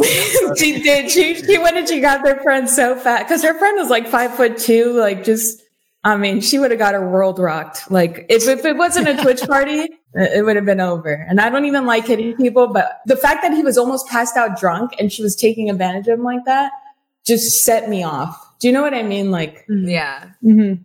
I have a little event that happened. Mm-hmm. So we're at TwitchCon and Mizkif was there. I think Mizkif can probably corroborate the story too. Wait, which year? Like last year. Oh, okay. And so there's like this drunk chick that we were with, and like her arm just seemed to make its way, and her hand make its way onto my leg and onto like my thigh. And to me, it's like I'll be honest, this doesn't make me uncomfortable at all, but it's also, I know that like you're probably not supposed to do this either. And it was pretty fucking weird, but I just kind of ignored it. It was like, and she, at some point, I think she was like almost fucking dual wielding, you know, like, like Mizkif was sitting on one side of her, I was sitting on the other. It's got 2 hands, you know what I mean? It was just kind of weird. Dude, I saw a lot of, there were some women on the spreadsheets. Like I know of women to women uncomfortability. That's not my story to share. And I'm waiting to see if they're going to come forward or not. Oh, shit. I am. Okay. So this movement is so different to me because there have been kind of Me Too movements and I've always felt exiled from it. About 2 years ago, I shared my story and I was taken advantage of by a woman when I was much younger. And I mean, it was almost essentially a full-on rape. That's really what it was. She was trying to turn me out, even though I was straight, for her own validation. And my sexuality is not a pawn for your validation. And I came out with this story on a podcast with 250,000, 200 or 300,000 views, and literally nobody fucking cared. Not a single person said anything about it. And it just kind of like destroyed me. And I didn't know how to heal. So I actually ended up calling this woman directly and telling her everything. And that was very powerful and very healing for me. But in this, what it felt like was 2 years ago, the Me Too movement felt more like I hate men, kill all men. Right. And I wasn't included in that because my abuser was a lesbian woman and it didn't fit the narrative that some of these people were trying to push. So for the first time, people were actually talking about female abusers. And I think it's so important to talk about that because there are probably men that have been touched by a woman or even a guy, especially when they were younger, and they don't feel comfortable coming out about it. Right. So especially because the communities that were supporting this before were very liberal, very LGBTQ. And so as soon as you accuse a homosexual man or a lesbian woman, they don't want to hear your story. And like this week, it's been a lot different. And I'm finally able to actually kind of get that healing and associate myself with this movement. And I even saw some guys come out with their stories too. And I think it's really important to talk about that. Yeah. Yeah. Well, the worst part is like whenever there's like some fucking middle school teacher that's getting it on with her 11-year-old male student. I was just thinking and they take a picture of her and she's like a 6. And you have all the guys in the comments are like, oh man, dude, what a lucky guy. And meanwhile, this kid's fucking traumatized and it's just, it's so fucked up. Yeah. The last time I was on this, actually, we were talking about that. And then that one girl left the call. Oh, really? Yeah. Yeah, I think we talked about it because it's like, no, she messaged me. She left because, like Adept said, in this situation, it's not my story to tell, but yeah, there was something like in that ballpark with her. So she left. But yeah, I guess, I mean, last time I think we talked about it and I went over that as well. And I was saying that, you know, it's not my place to say how he felt and, you know, Here's what I think is different. If it was damaging for him, but like there was a point like way back in the day, and I think what like made it seem like oh yeah, my man, like, you know what I mean, like good shit, right? Like what made it that way is like, especially in our age, in our time, is porn, right? Like the way porn was viewed in our time was like, you know, these are the like true like leaders of, right? Like, and like since like this was glorified, here's what it is, man. I think that's why it was seen this way. Even by me, it's like there's times where I had like a teacher where, you know, I'm like, damn, you know, like, right? So I don't know. It was just, I don't think that's what it is, dude. I think that it's the difference. It's like, you know, whenever you see like a picture of a McDonald's hamburger and a fucking like a commercial and it looks delicious and amazing. And then you get the McDonald's hamburger and it's this nasty ass floppy piece of shit. Yes. And so anyway, it's kind of the same thing with expectations and reality. The expectation is to have like this like hot relationship with this like really, you know, hot fucking, you know, sophomore in college, like student aid.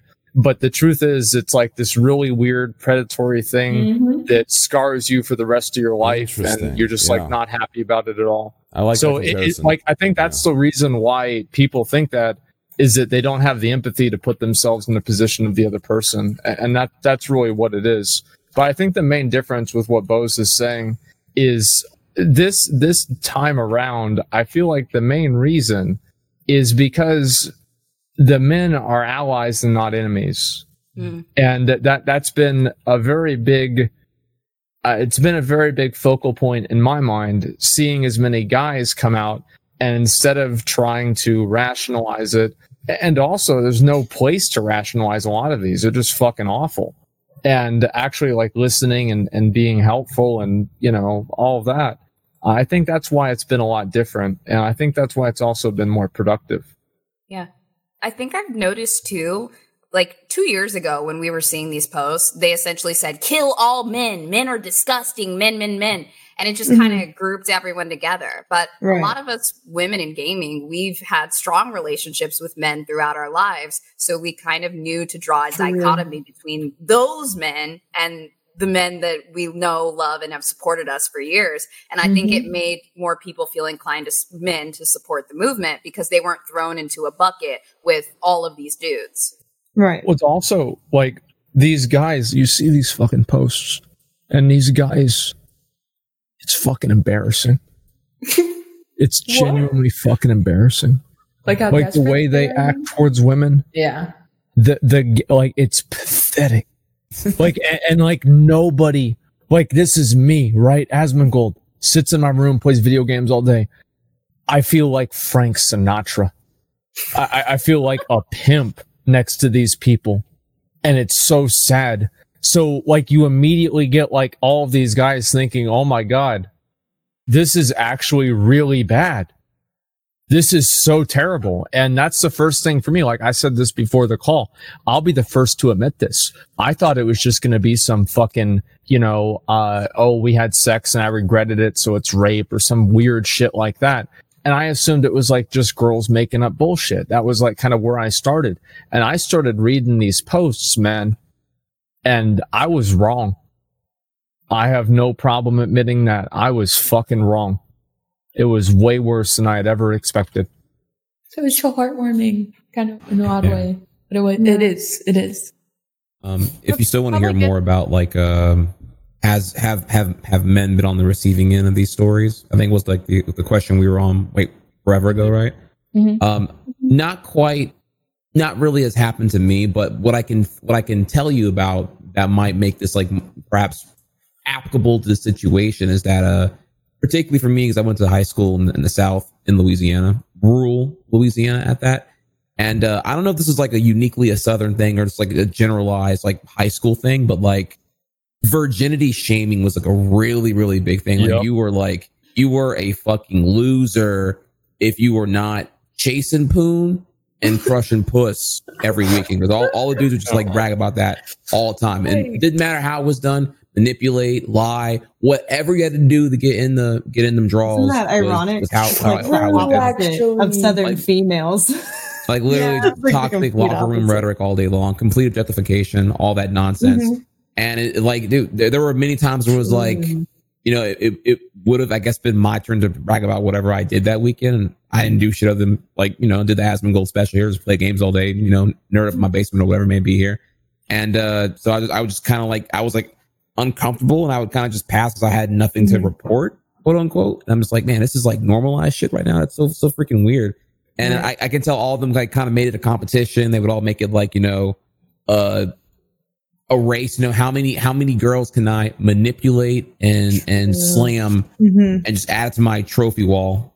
And I hate that was really that was a thing, but that's definitely like the thing that I saw that made me like, I don't know, uncomfortable. That shit always made me so uncomfortable, man. Like people did that where I was at too. I never liked that. That's weird.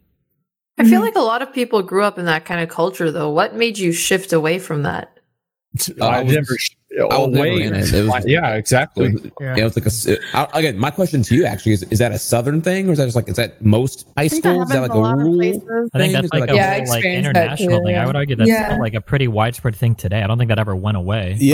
Our priorities might have shifted a little bit because we're a little bit older now, but that's definitely still an ever-present thing. We see it glorified everywhere, whether it's music or anything like that. Like it just comes down to, like, in my opinion, we have to be careful with. I mean, yeah, I don't know. I'm not even trying to explain that part, but like, I think what you're referring to when you say manipulate to add to the trophy wall, are you just talking about the game? Are you talking about, like, you know, back in high school, there was, you know, the cool dudes, the cool girls, and the dudes would brag about who they slept with. The chicks would brag about, you know, which captain they were with. Like, are you talking about that game? I'll tell you an example here, right? So yeah, I had a person I knew, and he would just call girls and just lie and say anything to get them to come over, or to allow, or, you know, the goal was to either she comes over and they fuck, or he goes over to their crib and they fuck. You know, that was like but of course, you know, everyone's like 17, 18. Someone has like vehicles. They're trying to like figure out where they can go, because most of them live with their parents one way or another here. Yes. So for him, it was all about just like saying whatever he can say to get him to say yes. So it was in that regard, if we can conclude that, you know, lying or putting up a false narrative is manipulation in some factor or in some form. That's what he would do. There's a spectrum, but yeah, I would agree. I mean, like, I think that the one silver lining on this is that I know a lot of you guys probably had friends like that in high school, and now they've got like 2 kids who fucking hate their life, and like, you know, with 2 different girls that they're paying child support to, and they have to deal with these fucking kids, and then the 2 girls hate each other, and it's constantly a problem. Like, I have a friend that lives up the street from me. Fucking, he's always pissed off. Always.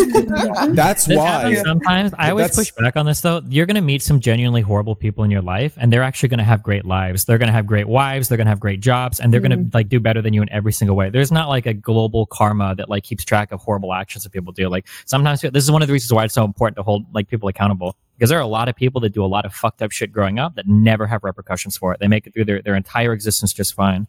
But you know, I know that, like, because sometimes it sucks really hard when you look at somebody that was like horrible fucking piece of shit in high school, and you go check on their Facebook now, and their life is like Logan perfect. Paul. Like, happens what? Like Logan Paul. Yeah, basically, yeah, and they can continue to even do those things too. That's why on my Instagram I always make so people refer to, so the people you're talking about are the Chads of the high school, right? And I always refer, like when people refer to like older men our age as like who the Chad is, I always say that's actually a bad thing. I actually make fun of those people, because like it's not good to be that. What you just explained right there, Asmon, is literally what every Chad in high school ended up being, right? Like ended up having 2 kids, like didn't plan, right? Like everything peaked at high school. That was the Chads. That's why I always make fun of kids who use that as some sort of compliment. True. Yeah. But I don't know. I guess it could be. I don't know. I know a lot of people that were pieces of shit in high school. When I look at them now, they're working at some bullshit firm because their dad got them a job there, because their family's always been wealthy and connected, and they seem like they've got like a wife and they're doing fine. Like, I don't know. I see a lot of those people that were like pieces of shit in high school that are doing just fine later on in life. I think that if you're looking for like, if you're looking for some type of good feeling that they got their comeuppance, a lot of the times that'll never happen. Oh, luckily I went to a ghetto school, so half of them are in jail and the other half are working at McDonald's. So it sounds like your edition of Facebook follow-up, Destiny, is a pretty boring one. Mine is always like juicy, because it's again, I was in a rural area, so for those who never got out of that small country town or whatever, they it's always like Asmongold was saying here, just like 2 kids, you know, just completely unplanned baby, probably, obviously. They look pissed off all the time. It's just, they complain about each other on Facebook. Yeah, you go to each other's wall. It's all that stuff. Like, hanging all the dirty laundry, like, and they're usually and of course passive aggressive quotes that you can infer have something to do with their dysfunctional relationship. And they're usually details that nobody wants to hear. And they're usually Trump supporters. Okay, I'm just kidding. Okay, Jesus, you're doing so well. I'm just kidding. Just kidding. Okay, no, but I guess I know that what Destiny is saying is true. I want to believe there's like a global karma tracking system. I mean, I don't know. For some of the people in the gaming industry that I had that feeling for a long time, like, I don't know about this person. For this kind of stuff to come out and to confirm that, what was kind of vindicating, I think, and hopefully was for a lot of people, because there's a lot of people that will never work in the industry again after this, and that they absolutely should not have been there in the first place. Right. Yeah. I'm definitely on the side of Aswin for a lot of things he said. And with that said, I think it's important that we don't entirely blanket situations. But the stories that I did read, I was very surprised, man. Like some of the things that I read, the detail, like there was one specific one that I read that was some graphic shit. Like it was the really Cooper Noodle one. That one was the hardest one for me to read. I'll be honest, I haven't read it because I feel like I kind of know her a little, and I don't know. It's just hard for me to read it. I didn't want to open it because I was told like a completely I was told a completely different story, and like to given a different set of circumstances with like different evidences like way beforehand. And when I read that, like everything it was some fucked up shit, but really bad. But like I think it's still important to step away from that, understand that, man, that was bad. That was really, really bad. Man, I don't know. That was crazy. Like I remember first time I heard about that, man, I was like, well, how do you know Josh is even telling you the truth? Like that was the first thing I wondered, because it's like, I don't know, man. It's like whenever it's like you walk like a duck, you look like a duck. If it looks, you start quacking. Yeah. Mm-hmm. And you know what? Maybe it's a fucking duck. Mm-hmm. Start shitting. I love that. Yeah. I say that like way more than I should, but it's always relevant for a lot of shit. Well, and that's exactly how I feel about that guy. You have some truth to it, so. Yeah. But that guy, and even the situation with her, she had mentioned it and referred to it a lot. Like, that's kind of also why I didn't want to read it too, because I'm like, I know, and I don't even, like, I don't want to read it, and I don't want to have that in my mind, basically. But I already knew. Mm-hmm. I think a lot of people did. It was pretty bad. Like, I mean, it was really bad, actually. Like, not pretty bad, it was really bad. Yeah. I was surprised, honestly. Like, I didn't expect it to be like that. I thought it'd just be like kind of some... Like Adept said, I knew beforehand as well, and I had and I was given a completely different like account, and I still read it, and it was like there was so much that was left out and missed, and it was really bad. That was man. How do you guys feel about there's some men that are taking legal action against the allegations? I noticed that there was a really huge allegation from OMG It's Firefox that was actually removed today. And the guy that she was accusing made a statement that said that he had lawyered up. To my knowledge, I think if his attorneys were to send her a cease and desist, she would have to delete the post, which I think would cause skepticism about whether her allegations were true or not. And I'm kind of wondering, like, what do you guys see coming on the horizon with guys trying to take legal action against these? Well, I think that I want to say real quick, just so we have an understanding of like the legal terms, because I see a lot of people on Reddit lawyers that are saying different things. So a cease and desist is basically just putting somebody on notice that if they don't cease a certain behavior, you're going to take them to court. A cease and desist, like in and of itself, doesn't mean that you're suing somebody, or doesn't mean in and of itself you've taken legal action against them. It's more just like if you're going to take somebody to civil court, usually a judge wants to see like, hey, have you tried to resolve this before just throwing, a court case at this person? And usually a cease and desist is the way that you go about doing that, right? Like, well, look, I've told this person to stop. I sent them a cease and desist, it was signed and everything, blah, blah, blah. And now I'm taking them to court because I haven't stopped. That's the first part of that. And then the second part is that if you were to take somebody to court for like a false allegation, if there's no like police report or whatever filed, then these are all going to be like civil cases as well. I don't know how important that'll be to the upcoming conversation, but go for it. Oh, of course it is. I mean, like civil court cases are, they're much more gray, I feel, than like criminal cases. I don't know a whole lot about that. But yeah, I mean, I think obviously if you're a guy and you're getting falsely accused of something, you should absolutely lawyer the fuck up, shut the fuck up, and do what they tell you to do. And that's a smart thing to do. And usually whenever I see a guy that, like, after the allegations, assuming like how credible they are, instead of just immediately disagreeing with them and like writing a whole thing, they just shut the fuck up. I will usually take that more seriously than if somebody just starts going and like, trying to like argue it and like they're, opposing to it longer, basically. You really think so? I feel like for some of the responses to some of the allegations, I feel like the guys did a really good job of putting up like, this is what happened. This is why I disagree with what's going on.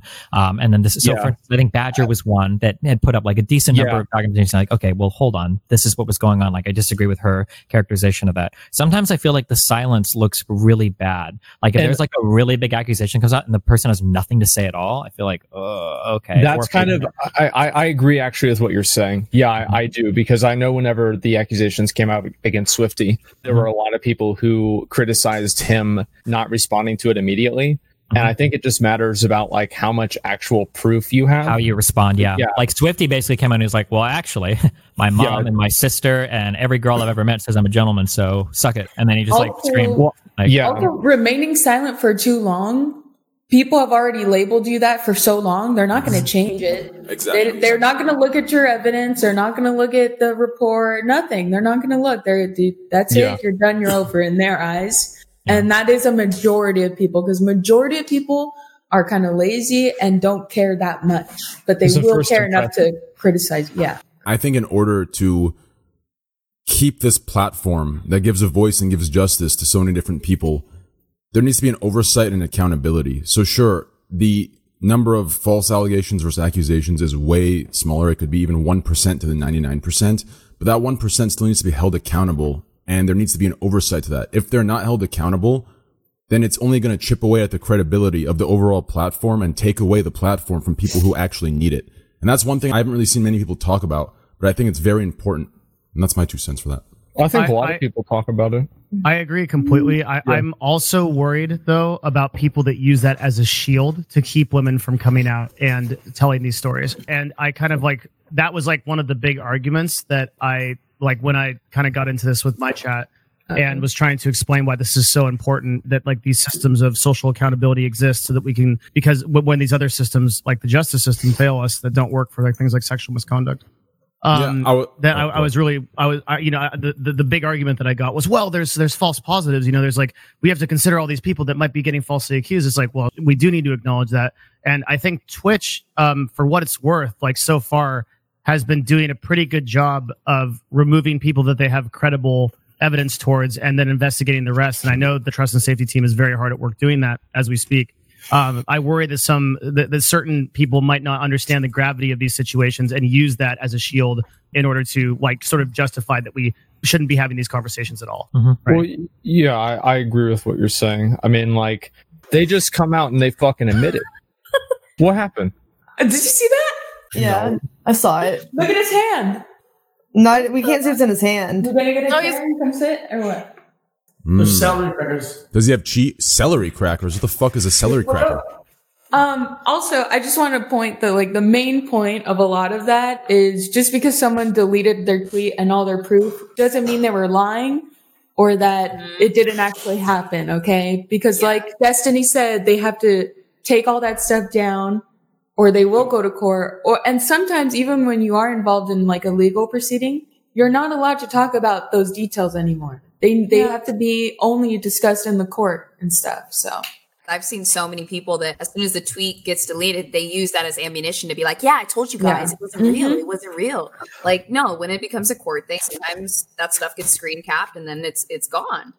Yeah. Felix wants to chime in too. Well, I saw Asmund say like, lawyer up, shut the fuck up. And I feel like that would make sense. The problem is that whenever you're in hot water, you're not only in one case or one battle. You're in a battle maybe legally, but also a battle with the public code, whatever, community, with the people. Yeah, that's basically, it's like a ticking time bomb. Yeah. Right? If you don't like diffuse anything like on social media, whatever, you're kind of like losing over time. And even though at the end of the day you'll be right, it won't matter anymore. You'll suffer so much damage that you'll be wrong. Pro Jared. Does that make sense? Yeah, we said that too. Oh, okay. Cool. Yeah. You bring up a good point. Asmund said you bring up a good point. It's okay. I have to go, by the way. It's very late for me. I usually stream early in the morning. Okay. I'm sorry. Goodbye, guys. Thank you for coming on. Thanks for your input, by the way. Like, honestly, really glad you could come here. Mm-hmm. Yeah, of course. Is Slasher available right now, Devin? I believe so. Yeah, I think we want to go a little further into this doc situation. Peace. See you later. Yeah. I love you, Asmund. Left already. I was gonna tell him to come get his laptop because I still have it, but he's already gone. Let's get let's get Slasher in here. So we can, the big guns. Something about Slasher? Mm-hmm. Oh, I want everybody to hear this. Whenever he wants something from you, or info, or a leak, he's gonna be around. Hey. But whenever we want something from him, fucking disappears in the wind, dude. Yikes, this guy, dude. Yeah, how did Slasher take 15 hours to write a tweet that says, I know, but I can't tell you? Like, what the hell kind of reporting is that, Slasher? Well, let's bring him in here. Well, he said that, I mean, he said what he knows, right? He knows part of it. Did he? But, yeah. Yeah, he posted it during this podcast. Wait, what? So Slasher posted just during the podcast while it was going on. He said, "Oh yeah, for several hours now, I've been told from credible sources the reason Dr. Disrespect has been banned. However, due to the importance and sensitivity around the subject, I've refrained from going on it. I don't feel comfortable with it currently." I mean, he's just trying to be a responsible journalist. Like he's wanting to get the information right before something comes out. Oh, Devin, I did have a question regarding the ban of someone like Dr. Disrespect. Mm-hmm. If you have a contract with Twitch and then they ban you, do they try to get their money back from the deal, or do they just have to pay that out regardless? So with the caveat that I have to be really careful that I'm just talking in general, okay, and not right. In like in that kind of situation, right? Yeah. This would be most likely considered a for-cause termination in that there would be some kind of set of agreements within the contract that say if these kind of things happen, which could involve some kind of serious ethical or moral violation, some kind of federal or state level crime, right? That would then trigger an immediate termination of the contract with no other deliverables served. And if we're to assume that the information about Dr. Disrespect is correct, that this is a permanent ban, then that undoubtedly would have happened. Mm-hmm.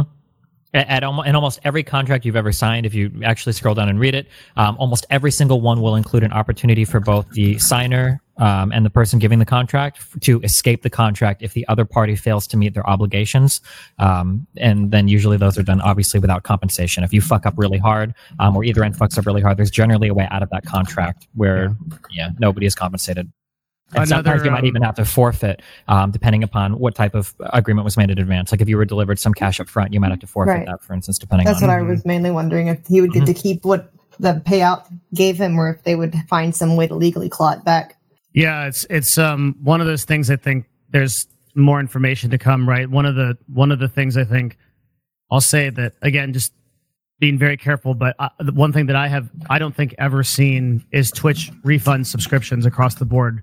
For a person, right? So that indicates that is true. I don't know if like that is necessarily indicative of the seriousness. That could just be a back-end upgrade that they finally made, right? That's true, but even in the case of like recent indefinite bans, they haven't done that.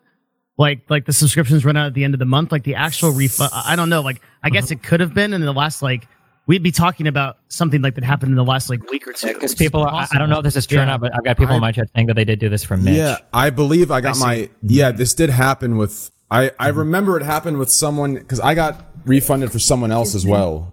I'm not sure who it was. I can't remember exactly, but there was another instance where I was refunded for someone else. Mm-hmm. So this has definitely happened before. Oh, and if I can here, there's a little bit more stuff here as well. Has anyone really brought attention to the fact that he also, Doc lost his Discord partnership? Yeah, and he lost another sponsorship. So far, it's only been focusing on Twitch's reaction to whatever X event is, right? That led to the ban or suspension or whatever. Mm-hmm. So it's like, if Discord's also doing that, does that provide more context towards like a ballpark of like seriousness? Yeah, for sure. The people that were tweeting about this earlier said that Doc is done in this space forever, which makes it sound like I saw somebody tweet that. That he's done like not only on Twitch but like everywhere. Yeah. So that would make sense. Wow. I mean, to play devil's advocate here, you guys remember Hitbox TV back in the day? You could be anybody and go to Hitbox. Like, I wouldn't be surprised if, I don't know how big the allegation is, but there are some platforms that are totally shameless. Like, who knows? Caffeine might offer them a like contract and be like, come over here. Yeah, while that's true, though, the question would be, would somebody who's attained Doc's level be willing to go stream on like D Live with no sponsors and no subscriptions? Like that, I mean, he'd effectively be done, right? And after something like that, and no offense, but also like of his age, I think. Well, hey, calm down. I feel like the real question might be, is there another streaming platform that can afford it and will be willing to take the risk after seeing that viewers do not leave Twitch to follow you? Example, Ninja and Shroud from Mixer, they got like a 4,000 person viewer each return at the end of that buyout. Like, I don't think that's worth it for a lot of platforms, and do the platforms that would be willing even have the money to afford that? Well, Dr. Disrespect wouldn't be asking for any payments up front. He's just looking for some place to host him, right? This isn't going to be like a massive buyout or something. But it's kind of like the question earlier where it's like, do we think that like, why can't we have like a more strict vetting process for, creators? The reality is that there's going to be some company that will hire some talent if they're getting viewership, no matter how horrible they are. And it's just the same is true for social media. We've got Gab. The same is true for streaming. We've got D Live. There's always going to be these off platforms that want any popularity any way they can get it, and they don't care who they host. True. Slash will be joining us in about 2 mines from his last message. But that is something like I was saying earlier, how we all need to speak up. Like, I'm sorry, but there's maybe we can't stop it, but we could all definitely speak against it should something like that ever happen with anyone that would be in that situation. That make sense? Wait, say that again. I didn't understand. For what situation? Like so obviously it's something pretty drastic, something really bad, right? I mean, I guess we could speculate that, maybe not obviously, but we can speculate that. And if another platform did pick that very, very problematic streamer up, or a very, very problematic streamer up, like, we would all have to kind of denounce that as a platform and be very against it and be very vocally against it. So any press is good press. That's what they say. The louder we are, the more it's going to push viewership over there. I also think it's, I don't know, maybe I'm an idealist. I think that the industry, if the issue is as serious as what we're contemplating, that the industry won't tolerate that. Like, while there will be some, that's what I mean more. Yeah. There will be like some website that will host, like, it's effectively a full blown. Like, he's effectively finished. He might appear in some place in some form, but as a shadow of what it formally. Yeah, was. He would be. He would, if he is anywhere, it's going to be on one of these really off content places that are not really relevant. Like D Live will host literally anybody. So you see his wife's response on her Instagram. Yeah, it makes you wonder. So she says, the outpouring of love, support, strength, and kindness from the arena has been truly overwhelming. You all have made my heart full, and I cannot thank you enough. No one better out there than the Champions Club. You guys are amazing. Much love to you all. Heart. What is the arena? That's what he calls like Dr. Disrespects. That's what he calls right. His channel is the arena, and then the Champions Club members are watching in the arena. He's comparing to like a stadium, for sports players. He's equating his chat and his thing as the stadium, which, this is taking an incredibly cynical look at things. But I would hope that whatever is going to be reported about him, I would hope that this occurred very recently and it didn't occur months in the past. And Twitch only feels comfortable acting on it now because Mixer is down and they're not going to lose another big talent to Mixer. I think that would be really, really gross. But I didn't think about that actually. Yeah. What was? Oh yeah, I think Triax. You put your hand up earlier. Is there something you wanted to say before I? It was back before. What was I going to say? It was something about Twitch parties in general. So yeah, Destiny earlier was saying how like there's always going to be a platform open to hosting garbage people because metrics and opportunity to grow above like any kind of like consistent morality code or standard of ethics or whatever, right?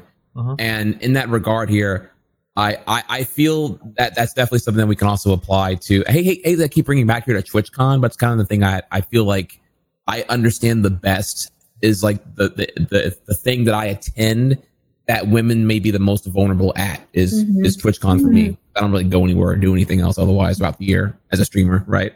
And it's funny because like if I were to agree that these TwitchCon parties can get pretty wild, not just the TwitchCon party or the partner mixer, but the Discord party, the Red Bull Lounge, the Monster Cat Ball, the whatever. There's like 5 parties every single day of the whole 3-day con, right? Yeah. And there's a lot of opportunities for women to be like, you know, picked up on Ubers or awkward followers or known female broadcasters who have like, you know, awkward stands that don't know when to like let go or go away and all that. And there's been like this idea in my head. It's like, okay, well, what if we have like tighter regulations on like making the environments more safe, you know, so that way the next TwitchCon and our post like Twitch purge of Me Too progression, you know, we have everything like more tightly knit down. But then I thought, kind of like what this is saying here earlier, is like we could have these like pristine parties that like have like super regulated rules and all that. Wouldn't like one of the parties just be like, you know, hey, we have open bar, we don't care, we're relaxed, get in here, and y'all just go buck wild. So I feel like it's always going to be this case of like the lowest common denominator of like another problem with like a lot of the way this works is that for some reason we still have this idea that like rapists are these like creepy people that hang out in alleyways that like jump out of nowhere, and it's like, oh, this is wrong the whole time. The problem with a lot of these circumstances, and if you read a lot of these stories, you'll get this over and over again, it's not even that they realize something is wrong as soon as something gets super fucked, but it's like sometimes it takes a while afterwards to realize like, fuck, I was put in a position that I probably shouldn't have been, and I started saying yes to things that I didn't really want to, and now I realize that like my judgment was like super warped and compromised like after I've got some distance between me and the event. So for a lot of these things, like the only thing you can do is change the culture. Like all the different security in the world isn't going to change, you know, some guy, you know, that might decide whether or not you're getting a sponsorship or not, you know, trying to fuck you later at a hotel. Like all the security in the world isn't going to change, you know, when you go to a bar with a friend, if he like slips something in your drink or tries to get you maybe more drink than you should be because he knows he can get you to agree to something if you're just drunk enough, you know? No, and a lot of it doesn't even happen at parties. Even as like a startup creator back in 2016, I would go to TwitchCon and I would get older, like more established streamers in my DMs inviting me to their hotel rooms. One of them invited me to sit with him at the League of Legends Worlds Cup happening next door, you know, with wine in the picture, wanting to get me drunk. So it's like there's definitely like things that happen that aren't even at parties. Social media is too powerful for that to be something that if you take precautions will kill it completely. There's still going to be ways that guys will try to approach girls and take advantage of them.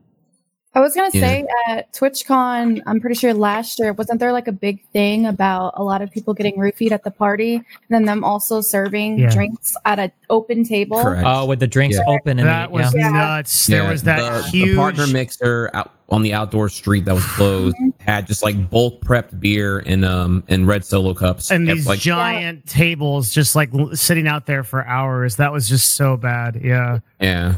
I was talking to my my business partner, and we were thinking like we're gonna probably sponsor an event that like it's just a no alcohol event. I don't know why more people don't do these. Like they're cheaper anyway. You don't have to buy out a bar or anything. And just like have something like that happen, you know, so that there's like an option for people. Like I don't know how many times I've been at those parties and I've been like, "Fuck, the music is super loud." I sound like that fucking like no. Preach. Like I sound like the dude like in the corner, like, "Oh, the music's too loud." Like, but you know what I mean? Like the music is too loud. I can't hear myself think. I can't network. I can't talk to people about shit. I'm not here to drink anyway. Like, why is there not a place with not like no flashing lights and like.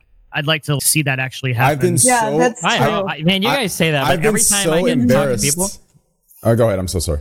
Every time I talk to people that say that, they always end up fucking. I remember like because I'm the exact same way at events. I don't like to go to play. If I've got to shout to talk to somebody, I'm just not interested at all. I don't give a fuck. Same. I get frustrated and then I just leave. And I've had so many people invite me to parties. It's like, oh yeah, it's really quiet here. It's really cool. And then finally, you might have even done this to me before, Devin. And then finally, when I drag my ass out of the house or the hotel or whatever, and then I go down, it's still the same fucking stupid, loud fucking shit. Fuck you. Well, I guess that's why I got to do it myself, Destiny. That's done that to me as well, motherfucker. I've been so embarrassed to like admit that part because I thought it was a product of old age. But even for restaurants, when there was a live band, I immediately like just want to get up and leave. It's like when I'm eating, I want to look at my food, enjoy my food. Like, food is just like, when you hit a certain age, food is all you have left. You understand? Food, right? Food is life. Food is everything. There's nothing food will more. Never judge me. Yeah, there's nothing more to look forward to but food. You know, it's just the greatest thing ever. And when you're sitting in a restaurant paying for a nice meal, and suddenly there's a live band playing fucking drums like I'm fucking 16 years old at a rock band concert. It's like, listen, my heart can't handle this. You understand? Yeah. I'm going to fucking die. Overload. Yeah. It's the worst feeling. There's when you're never been a moment for me that I'm at a restaurant enjoying my food and I've thought, wow, you know what would make this even better? A live band. It's never happened. I don't know why they keep bringing live bands to. I don't know. I can't. Have you ever had unless that you want to like sinking- go out and dance or whatever? Like, yeah, there's like no fucking point. Have you ever had that sinking feeling where you're at like a cafe and like you're having a really good time and then like someone comes on the stage and you're like, this is poison, like we're here and they're setting up and you're like, oh no, like I was having such a good time. When you get to the restaurant at 8:35 and you don't know that at 9 o'clock it's music. Yeah. Oh my god, or the worst is when it's fucking karaoke and you don't know it. Oh shit, I've ran into that before. Stop, dude. It's so funny, like hearing this. When you're sober. Ugh. Oh, that is terrible. That's the worst. That's the worst. I don't like karaoke. I don't. I mean, I'll even better. When you're the DD, like in a pre like Uber world or whatever, like I feel like I'm an adult babysitter right now. I'm surrounded by man children in their diapers. Yeah, if you're so not going to boring. drink, don't hang out with people that are drinking. I can't think of the yeah. worst way to waste your fucking time than hanging Not out with drunk wrong people at when you're all. not drinking. Yeah. Holy shit. Okay, Slasher. You know what's crazy? So I'm Mexican. We hire bands to play very loud instruments and for one guy to sing very loudly, like right in your face. You pay them to do it. And The mariachi bands. Yep, mariachi Yeah, bands. they like literally come up to your table like Yeah, you're like, oh, loud as fuck. There's no talking when that thing's so I can playing. ignore my family. True. I mean, if all of you are like this, I think the even worse part is when you have that friend or that parent that, you know, on your birthday, instead of just having a nice classy dinner, they got to go in the back and say, hey, it's his birthday. And now you're sitting there having a nice dinner and suddenly they come to you and with the loudest voice in the world with 7 different people sitting there, you know, getting their voices in tune. Happy birthday. It is just the most embarrassing thing in the world. Dude, just give me my free ice cream and stop fucking singing, please. You can keep the ice cream, just don't sing ever again. Yes. So most of you may or may not know, I was a waiter for 8 years before which was my full-time thing. And you can say that happy birthday singing requests are cringe. Honestly, the worst ones whenever you get like the people who come alone, the ones who I guess lack friends and they come to your restaurant because they know they're going to get a free dessert for the birthday but they also want you to sing too. Really? Because they have dude, I had this like guy like comfortably in his late 30s alone and he like insisted that we sing for him. I was really? Actually, that's like in my opinion, that's a common misconception that it's because they have no friends or they're alone. I always like when I'm at dinner, I go by myself because it's like I said earlier, like food is all I have left. It's the best, right? And like if I have to waste like these meaningless conversations looking up and now my food's getting cold because it's rude if I'm sitting there chewing and looking down, cutting my food while they're talking, right? So I have to look at them and it's like this conversation we could have had over the phone. I just prefer to go alone so I can really enjoy and make love to my food. So I go alone all the time. I set reservations for one and I have places all around Austin. I just go. I think it's just better that way. Yeah. You're not alone. You're not alone. I went to the movie theater alone all the time. I don't need company to enjoy the movie I'm going to go see. So I was a solo movie theater person for a long ass time. Didn't bug me at all. So I got you, baby. Interesting. I actually give you credit for the movie theater one. I give you credit for that because I'm going to be honest. So for a long time, when I'd go alone to a movie theater, I was like, that was the one thing I was embarrassed for. So like when I was eating, I wasn't embarrassed about eating. For eating, I felt a little empowered going alone. Like it felt more mysterious. But the movie, I always got 2 drinks. I put 1 drink in the cup holder next to me. Acting like my friend was like in the bathroom. God, dude. Oh no! Yeah. I don't know if people say they get embarrassed to do this type of shit alone because they're modest or just trying to sound relatable. I don't give a fuck if I'm alone. I'm not embarrassed. I don't care. Like I think I love myself, and honestly, I don't have time to beat around the bush and tell people shit and That's how I was for everything. I was like that. I don't know why. From movies, I don't know what it is. If it's like a childhood thing, but from movies, I just can't. I don't know. It's weird. Movies are just a little different to me, I guess. But yeah. Anyways, Slasher, welcome to the podcast. I'm telling you, I don't know what it is with you, bro. You know, I've clowned a lot over the last 100 podcasts, but this look you have going, and I said this last podcast, it's actually really good for you. Like the jean button up, the beard, your hair. Like I could see you in like some fantasy dream of mine coming to me and just stripping naked. Like absolutely great. You look good. You actually look good. And that's a goddamn surprise to me. I mean, that sounds rude. It's not a surprise. I'm just saying you look, okay, you know what? Welcome, Slasher. He is one of the esports journalists in the esports world. He is the number one journalist, and he knows everything about you before you know it about you. So welcome, Slasher.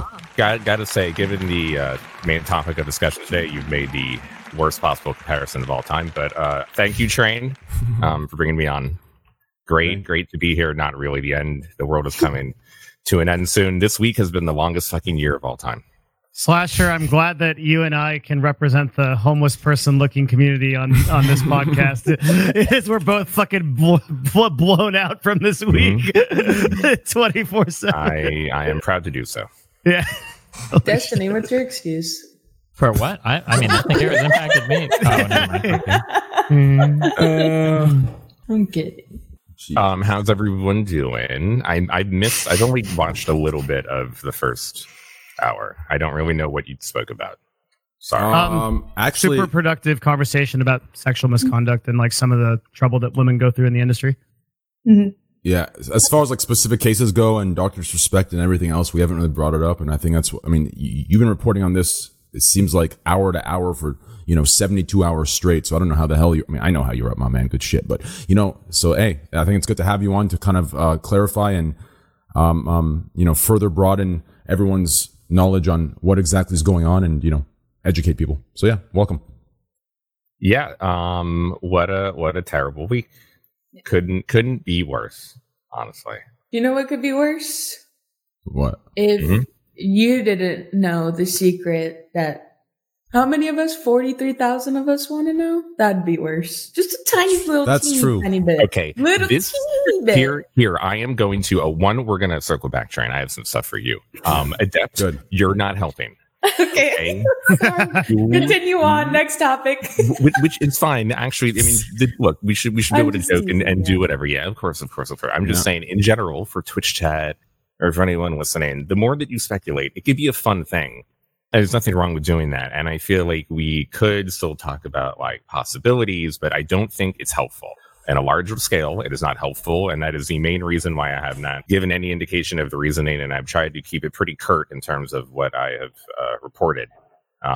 So, I because think you know in a larger for sure, because you don't know for sure, or you don't want to say. I mean, I have to make a judgment call based on what I get told in all situations, no matter what the story is. Mm-hmm. And then I have to trust my sources who are telling me it and then gauge,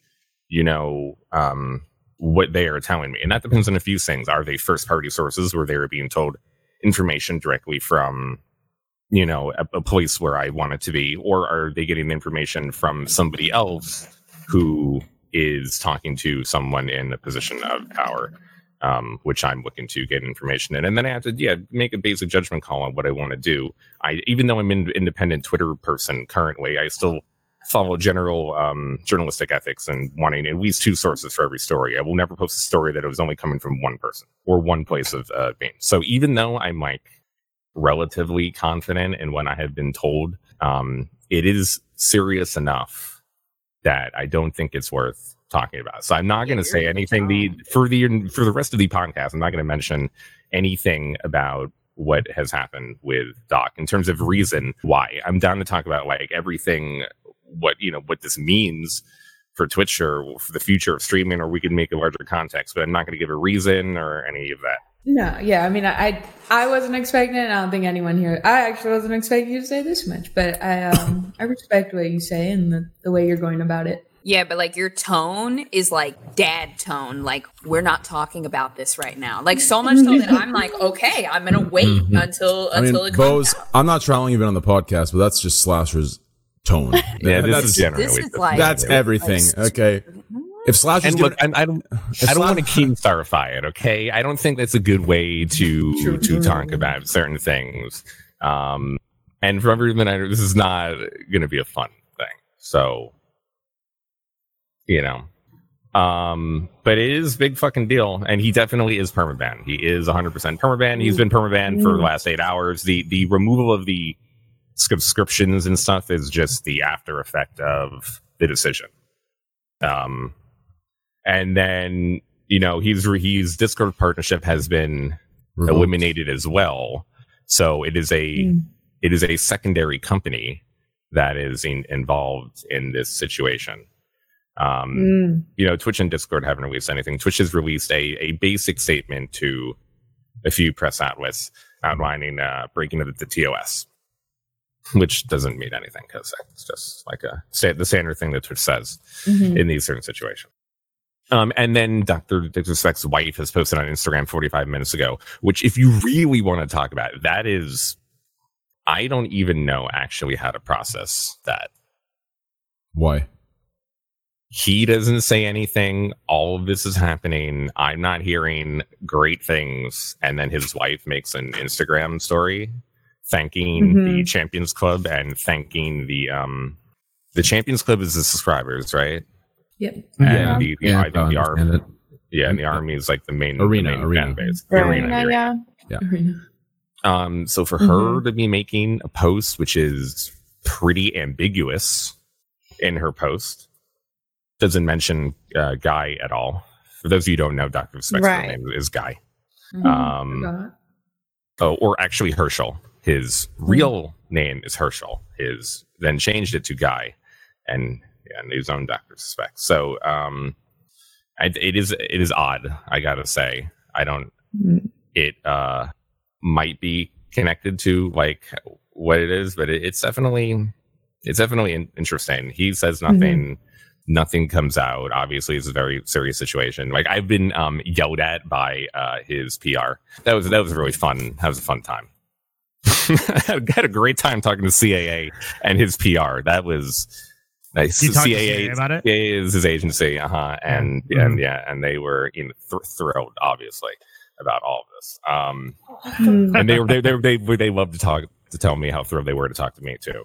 They definitely got that impression. They were loving talking to me.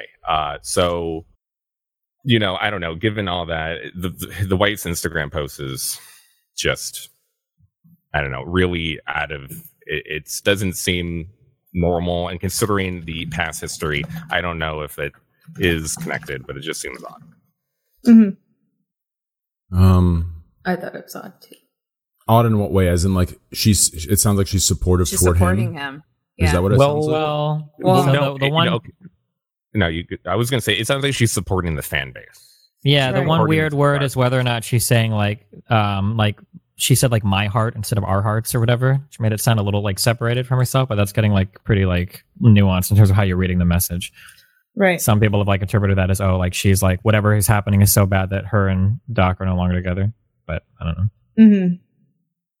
This is looks like a pretty like heavily edited statement to me, just because of like some really small things. Like it's gonna sound so dumb, but there's an extra space after the word enough and like before it goes into no one. So it almost looks like there was a sentence or something that was deleted. So her statement might have been run by his own PR team too, and they might have asked for her to separate herself from it a little bit.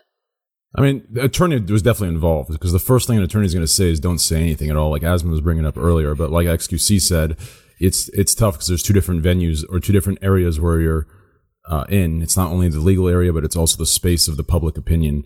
So the attorney definitely ran through that, and he probably couldn't make any statement. So she asked if she could, and probably, I mean, my assumption is that she could say something about my instead of our, because if you say our, and then 100 other things are assumed that of how he feels toward that, and then it's a big mess. So I'm assuming it's an attorney thing to why it was my instead of our. I can give a little bit of insight. This was handled outside of trust and safety. I don't even know what that means. Saying legal dealt with it. Trust and safety is the one that deals with the ban system. within Twitch. And this was not a decision that like it was given to them. This was made outside of trust and safety, and it is not DMCA. It is not DMCA. For like just to talk more about the statement that she made. I mean, there's a few things that come to mind. Like, I know that when someone speaks on like Felix, for example, I'm way more overprotective and want to speak out and correct them like immediately than like whatever they say about me personally. So maybe it's protective, but also maybe it's standing by their side too. I don't know their dynamic a whole lot, but I mean, Dr. Disrespect is a huge person on Twitch and he is a provider, and sometimes someone stands by their provider no matter what. Yeah. No matter what. It's just going to happen. And then also I don't know how to interpret, and I think it's very odd that she spoke out on an Instagram story of all things before anyone knows what's going on. Like, how can the community be showing you love, I guess, when no one even knows what's going on? Yeah, I don't know. There's like a million ways we could speculate about it. I don't think we're going to get any closer to solving anything. Apparently, I'm not trying to solve things. I just think it's like, why are you making a statement when no one knows what's happening? Like, let everyone not know what's happening, and that's what everyone is advising, I guess. Yeah. It sounds like what you said. It sounds like a woman standing by her man. And sometimes, like, if she's like so like overcome with emotion or something, she might just be like, I need to say something. I need to do something. And you do it on Twitter, it makes a huge splash. But an Instagram story, 24 hours. Well, I mean, again, this isn't directly related to anything about like why, but did anyone think about how, because it was never really mentioned, so this isn't connected to the reason at all, but this will be connected to the weirdness of her post maybe. So did anyone, so whatever happened with him coming on the stream during the situation with his wife of where he admitted that he had infidelity, how did that all happen? And why did that all happen? We never really found out why that did his wife make him go on the stream and make him apologize in front of anyone. We really don't know why that happened. That was kind of odd too. I got to say, the whole thing was just weird. Again, I don't know if there's any connection. But okay, so I don't know if Slasher is baiting right now, but one of the rumors out right now is that supposedly it was either a Twitch employee or a Twitch streamer that Dr. Disrespect had some sexual relationship with. I don't know if it was consensual or not at TwitchCon, and people are saying that there was some agreement that was made where they would keep all of that quiet if Doc came out and owned up to it on stream and took like a month break. But apparently that streamer now has gone back to Twitch saying they want to make a better deal, and Twitch was like, no, fuck you, we're just going to get rid of the Doc. That's I don't know if Slasher's intentionally or unintentionally alluding to that, but that's one of the rumors floating around right now. I really don't know what you're talking about. Okay, but I'm not. Okay, I mean, I don't know that. Whatever. Well, comment on the internet. What was that comment? I mean, why would that? If that individual was scared to get fired from their job, isn't the HR team already comprised of a limited amount of people? So being specific about the detail of being part of HR would already, kind of create. We're speculating on speculations, like right? We don't. Yeah, why even mention that? There's some dude that made an anonymous post on Reddit. I'm just thinking about it in terms of like, okay, so all that happened. She's been through so much. We have no idea how the relationship is, so we can't really tell. How supportive of because she's been all his videos. I get what you're saying. I think I feel like I get what you're saying. Like, it's hard for us to say, yeah, this is a supportive woman. This is a woman that stands by her man. When, like, if she was the person that made him go live and do that to, like, save their marriage, then, like, really, what is going on in that house? And we don't know. Yeah. Well, Slasher, do you have any idea when you think this is going to be public and people are actually going to figure out what was going on? Nope. It is the weekend. It is the weekend. I don't know. I'm still not sure if this is coincidence, but for Twitch, dumping news at 5 p.m. is a very standard thing that most companies do. So they may just not hear. Might not hear anything until Monday. If there's not an official announcement by Monday, I don't know if there will ever be an official announcement about it. But if this is so widespread that Discord is banning him, I would be shocked if it didn't leak. Ooh. Like, that's like, it would be unimaginable that something of this caliber doesn't leak out if multiple companies. Oh, I'm sorry, because it's not actually just Twitch and Discord. There was a sponsor as well that terminated their contract with them too. I don't remember which it was, but there's no way that it doesn't leak. There's no way that like only 3 people know about it. Like there's going to be quite a few people that know about it at this point, and none of you motherfuckers can keep your mouth shut. That's why Slasher has a job. So 100% like it'll leak like within like a week. Also, I would be shocked if it didn't. Didn't Loaded take them off the site or take them off? He's not a Loaded client. He's a CAA client. Oh, CAA. Okay, I'm sorry. I'm so sorry. From people that I've spoken to, this really is being kept at the highest levels of Twitch and anyone involved in the situation. So out of all the stories that I've ever covered with this company, I've never seen people so tightened up about something.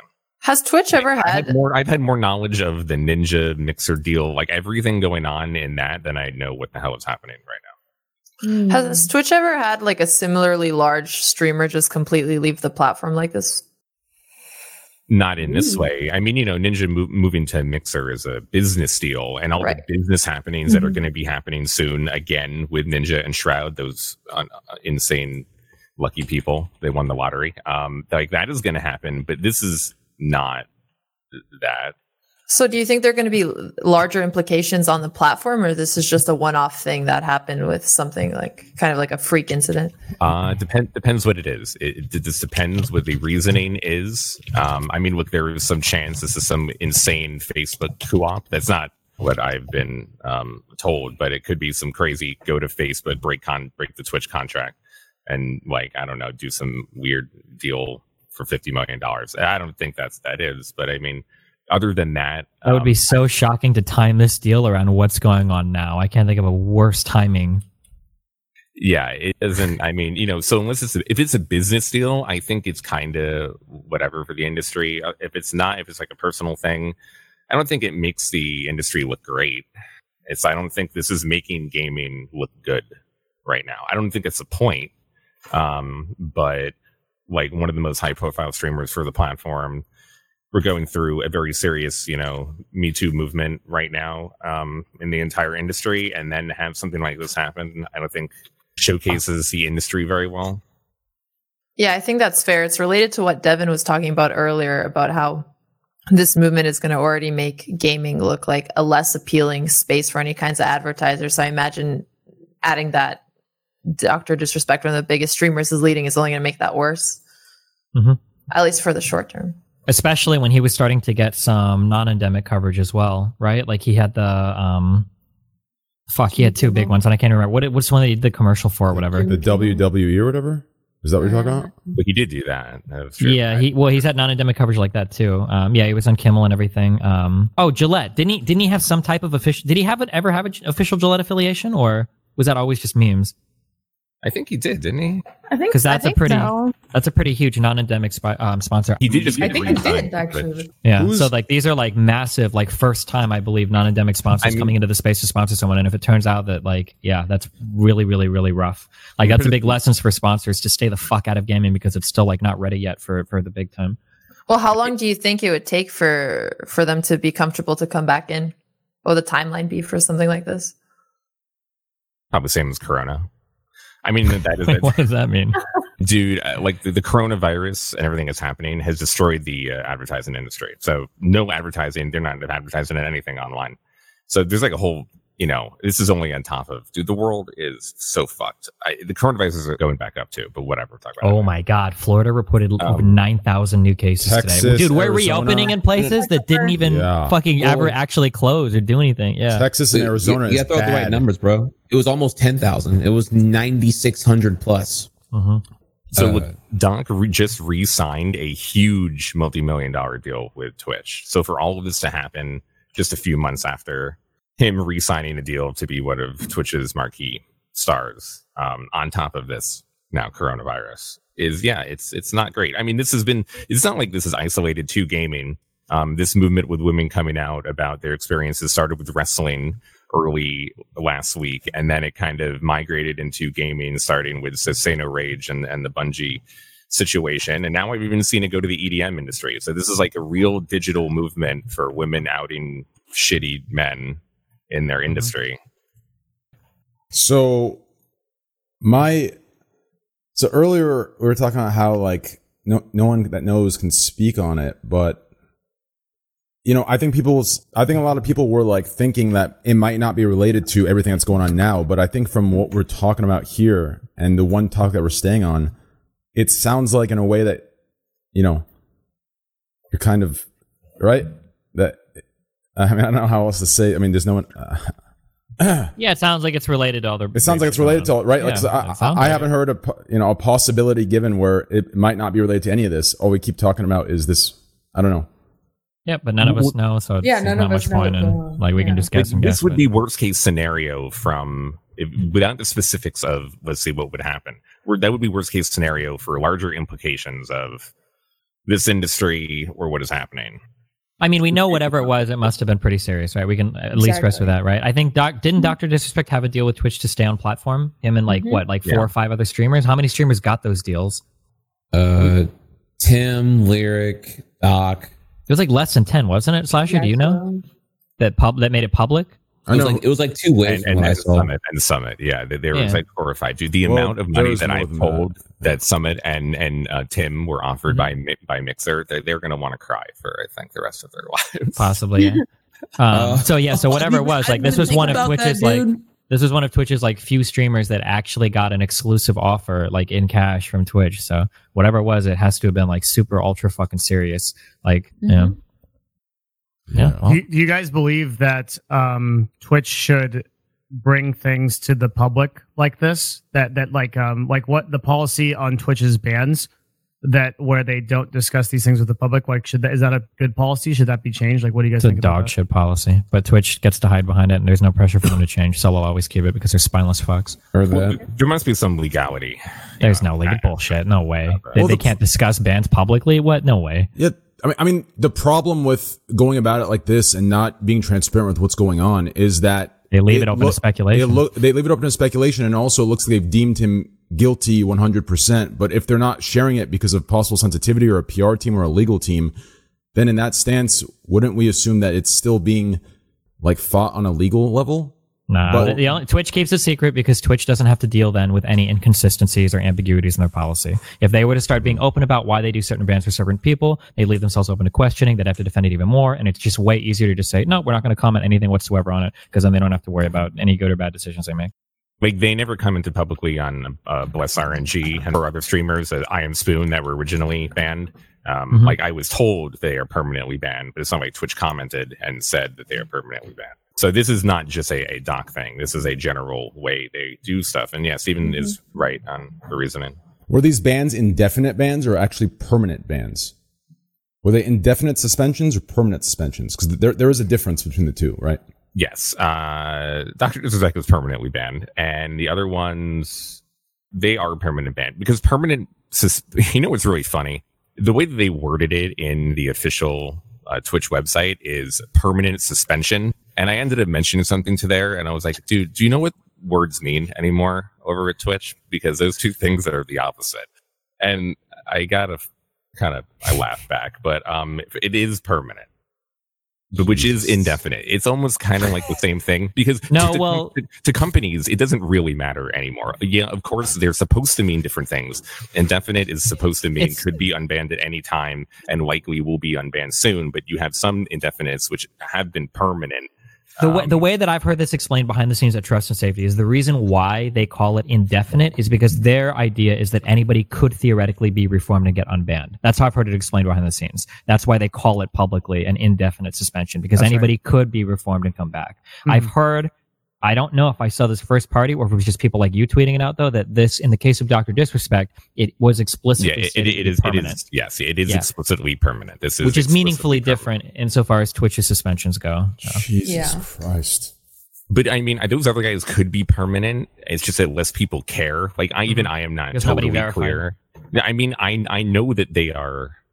Yeah, like it was really difficult to blur the line between these two things, permanent and indefinite. So seems like they're permanently banned. I Am Spoon, RNG Bless, and the three other With Warwich's case, there were literally messages of him talking to a child. She literally was messaging him and said, "Oh, I just got off the bus," and he asked her about are her parents okay with them talking? Jesus I think that guy's permit. Oh yeah. Wait, what person was that? Warwitch TV. She's talking about getting off the bus, and then later on he says asking something about her teen parts.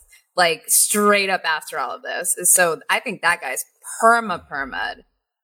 Okay. That's why I'm how serious is this? I mean, I don't speak to him. I haven't spoken to him in 7-8 years, but he comes from esports. He used to be the main caster for RTCW and for Quake, and and I've known about this guy for 16 years now, but I haven't spoken to him in a very long time. I guess I'm not totally surprised. You should clarify when you say you've known about this guy. I from video games. Yeah, not from this. Okay. Yeah, because he came up in the esports scene a long time ago. So this is fucked up. I think they are also permanent and not indefinite.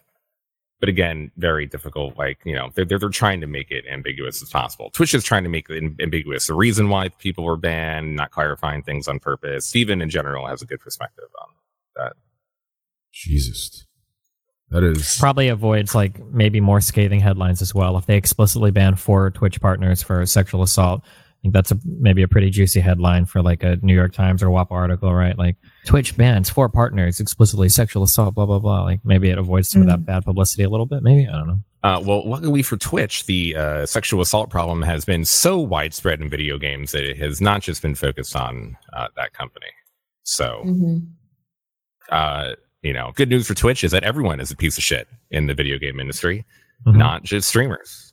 Actually, I'm curious what your guys' opinion on that, because with a lot of the news right now, it seems like it's more exactly esports has this huge sexism problem rather than pointing towards Twitch. Do you think the attention is going to move more towards the platform or just stay like this scattered throughout the industry? Scattered. I've really tried to be keeping track of everything that has happened over the last 4 days in terms of where the reports are coming from. You have reports coming from almost every single individual community on Twitch. It's not just Twitch. It's the StarCraft community, the Dota community, the WoW community, Overwatch community. You have all the Destiny community. You have all of the individual game. Yeah, which are all huge by themselves. So you have different community scandals in all of the games, and you have a larger problem, which is Twitch culture, which encompasses all of the games together, which is where Twitch culture comes from. And then on top of that, you have gaming culture problem, which is Twitch. There's been multiple developers who have been implicated in things. You had the main guy from Ubisoft had to step down. You had Cards from Humanity. The CEO there was outed as an abuser too for sexual assault. So you have a ton of things happening throughout the entire gaming industry, and each of them are layered inside of each other. Twitch, for sure. Streamers have been the most egregious, I think. I don't know if you guys talk about all the reason why the gaming industry or dudes in video games are like this, but it's a lot of fucking ugly dudes that have never had any social interaction, have never spoken to girls before. They don't have no idea how to talk to women. They cannot have a direct conversation of women. They've never fucking had a girlfriend. They've never even spoken to one. They've never had their first kiss ever in their life. And then they also watch porn too. Yeah, the way that they speak to you starts with their fantasies, not with what's presently in front of them. I would also say to caution that too. It's not just guys in gaming. This is an issue that wrecks the entire fucking world of business, right? These aren't necessarily things specific to just gamer bros. Sure, Steven, you're totally right. But in a certain context, nerd culture or guys that are into this culture definitely can be pretty exclusive. Yeah, definitely from my firsthand, own experience and just seeing this culture. Yeah, these guys in this industry do not know how to fucking talk to women more generally than most guys in the world or whatever. There's the overlap between all of the shitty communities on the internet and fucking video games is usually pretty high. Uncoincidentally. So, the people in this industry, you have these guys that then get fame and become huge streamers and then get money and power. And then there becomes a huge power imbalance between guy who was all fucked up and now has money and power and fame in an industry which is now the biggest in the world, which is video games, surpassing everything else. So with video games and this entire industry getting huge, and then you combine it with how dudes act that are gamers right online, Steven, you're right. But then you add on all of the culture, and then you have guys that are addicted to the internet and video games, and they're sitting indoors 10 to 12 hours a day, and they're not having any human communication, and they're not talking to definitely women in the real world at all. That's what I want to clarify too. To some extent, I kind of want to agree with you, but the big problem though is that when you talk about those types of nerds, these are the people that are just really bad at pickup lines or talking to girls or even breaking the ice. These guys just suck at that. A lot of the behavior and the accusations we've seen haven't been from awkward nerds. It's been pretty predatory behaviors by men in positions of power for women, and that's a narrative that has been true throughout the entire world, probably for all of human history, but especially now cross industry. If we look at a lot of these accusations, I can't think of any that I've read that I could chalk up to that's just, oh my God, the awkward gamer bro thought that since he was the CEO, he could fuck the girl, LOL, just gamer. It's not just an awkward gamer bro. It's pretty specifically guy is in a position of power, wants sex from a girl, knows that the girl needs something from him, and then decides to abuse that position, I think. Right. Yeah, a lot of the stories I read, I think, or for most of us, we read those and we were he knew better than that. They knew they weren't supposed to do that. Or they're just outright predatory, literal. Yeah. Mm-hmm. I could see both sides. I can see the awkward nerds not having interaction with girls, especially on the streamer side. And then their only interaction sometimes is video games where, women are very sexualized fantasies. And then they only watch porn instead of talking to girls. But I also see the side where there's men who come from a business side in the CEO companies who aren't necessarily awkward gamers. They aren't raised that way necessarily. Some are. But they also just are abusing power like men have for years, way before online streaming became a thing. If everyone's still here now, we're all come back. But Felix is heading out soon, so I'm going to go hang out. I'll see you guys. Yeah, go spend time with... Goodbye. that was very abrupt. Adept should hang out. XQC's his time, I believe, in America is up. He's going to be going back to the sweet land of Canada. Trihex, you also... Yeah, I was gonna say actually, I if you don't mind, I actually like to. I've been up since 6 a.m. I put in. I can't even go any further. I'm dozing off right here, right now myself. So, been quite a long day for me too. If you don't mind, is that cool? Oh yeah. Sorry, I leaked my Discord. Give me a sec. I thought that was a no. Yeah, I was please, Master Train, can I go? Oh, man. Okay, yo, this is not the time, okay? What are you doing? Chill. Oh my God. Okay, well, I'll be seeing you guys. My battery's depleted. I didn't even think about it. I'm sorry. Hello, what's going on? I will see you guys on Facebook.gg/TrainwrecksTV, guys, next time for next stream. No. Yeah, Trix, it's completely and perfectly fine for you to leave. Sorry, the reason I paused for a moment is because I was talking about how I was scared to leak Discord if you guys were talking in the messages, and I just did it right now accidentally. So fortunately, I was checking messages. Hello, YouTube. Yeah, can we get that deal for Trainwrecks, please? I think I think it's time. Okay, thanks. All right. Yeah. Well, I'm staying for 30 minutes because Felix said he's working. Okay. He works? He's packing his computer and shit. Oh. Yeah. Was he leaving for a long time? All right. Well, Trihex, thank you for coming on, brother. I love you. I missed you so much. I will see you soon on another. Yeah, no. All up. Yeah, when I'm way less tired. I got you though. Yeah, I love you, man. All right. Bye. Later, man. Bye. All right. Let me grab, give me a quick segundo. Continue the conversation, though. I forgot what we were talking about. I was asking more about, if you spoke about and of course it is all people, but the larger problem with gamers and this, at least gamers specifically, and what is happening right now. In terms of... I mean, yeah, this movement has been widespread, and what happened in the wrestling industry was pretty evident. It seems like there's way more in gaming. Do you think that there is a direct relation between how toxic guys are to girls in games and that overall problem and the larger problem of how women are treated online, and does that intersect with the abuse of power and everything that is happening now? I don't think that it's exclusive to gaming or special because gaming, or I don't even know the right words, I guess, to pick, because I think it has more to do with the internet as a whole. because it's not like face-to-face normal interactions, and they feel like they can get away with a lot more stuff and try different things. And I think it's like an internet problem. Right. Period. I mean, I would say it's even more than that. It's like it is definitely an internet problem, but it's a larger cultural problem, just in the way that we approach and negotiate sexual encounters is like really, really, really toxic. I think in the real world. Because why do they even want to attempt to get away with it? Because they know that it's like it's prevalent in the real world, I guess. You know, like outside of the internet, and they want to take that to the internet and push it even further because they feel anonymous and safe and definitely protected. Now, this has been happening for years outside the internet. The internet just allows us to see it more easily and for people to be braver about coming forward about it and having screenshots and records and things. But it's been happening way before the internet. Yeah. And then also, I mean, it's just that pure raw, like that, the like authority to someone in need or whatever, like that kind of complex. How did you guys feel about the Twitch blackout? I was just about to ask her. Yeah. Blackouts are big movements like that don't have a stated goal is just, I think it's really dumb.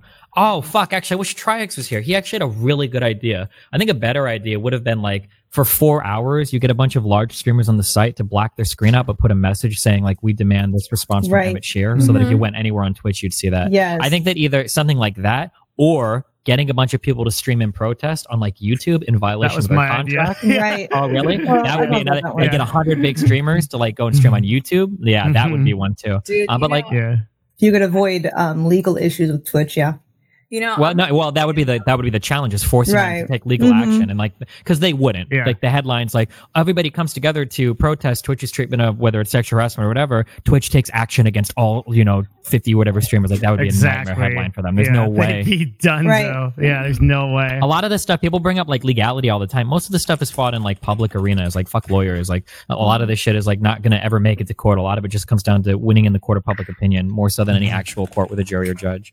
I feel like the boycotts that are most effective are any kind of financial boycott. And to do a Twitch blackout is the exact opposite of a financial boycott because it costs them money to run these streams for hours every day. So, I mean, actually, an even better financial boycott would be putting those messages up and people just leaving their streams up for 24 hours. It would cost so much fucking money. And then they're not going to turn those streams off, right? No, that's true because staying silent completely doesn't really work because if anything, you get all the people who care about the movement to depart from the platform for a day while the people who are callous to it get higher views for the day. It doesn't really work out very well. But I also think the financial argument is a little bit different because just having one day and not everybody's going to join the movement is just like a drop in the bucket for Twitch. So it really has to be something bigger if it's actually going to make an impact. That's why you go to YouTube.